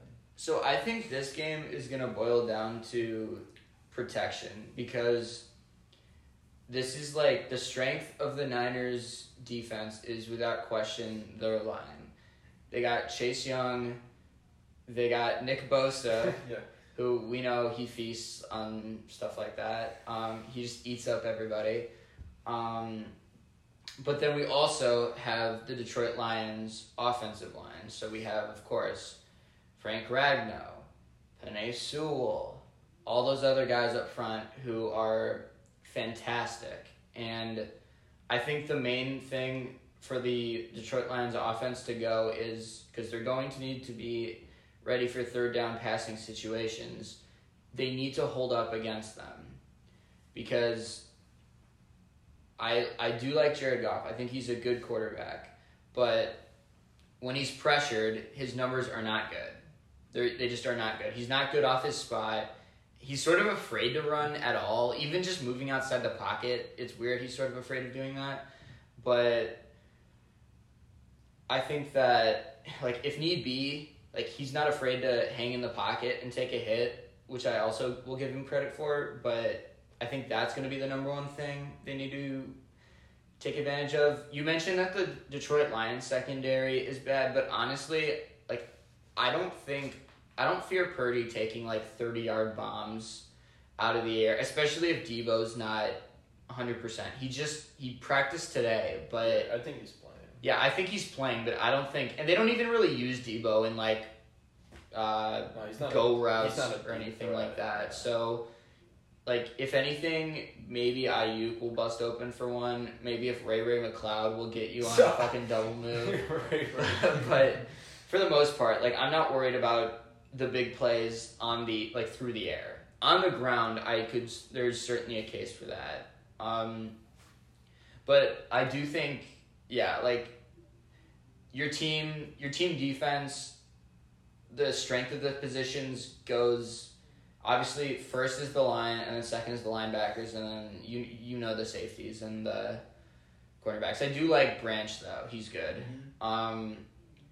So I think that with Anzalone and Campbell, with that tandem, I think they'll keep McCaffrey fine.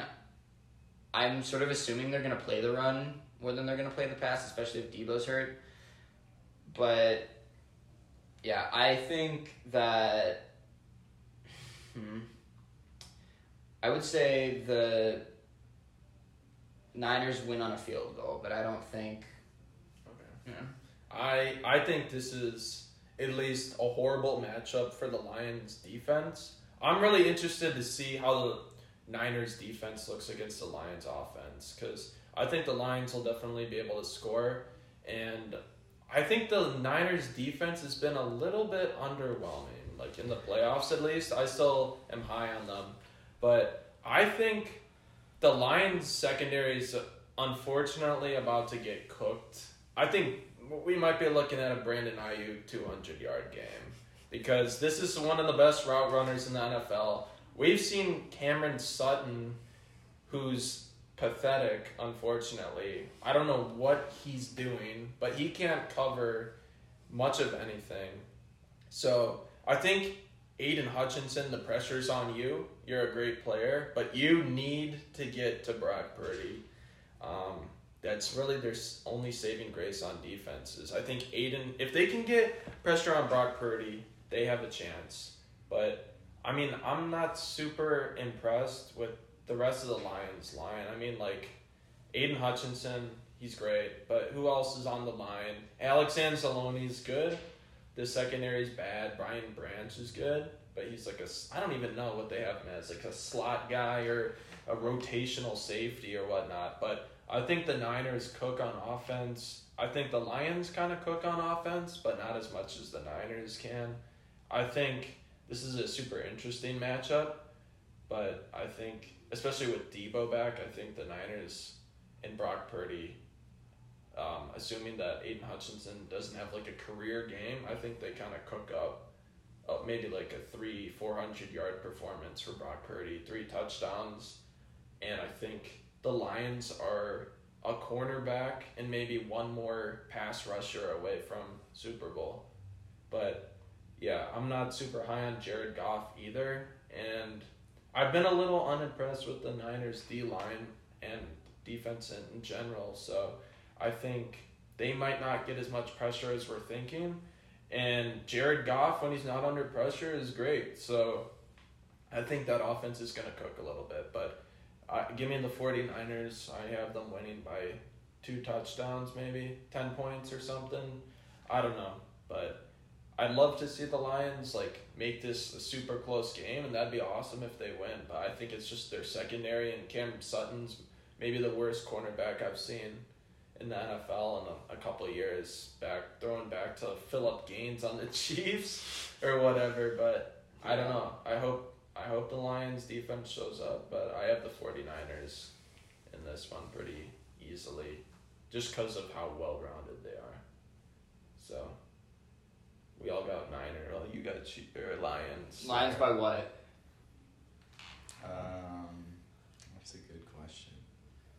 I say Lions by 5. Okay, and you are? I'll take Double digits.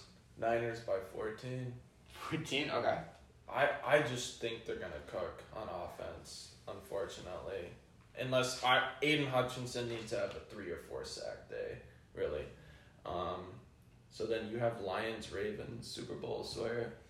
You think the Lions could beat the Ravens?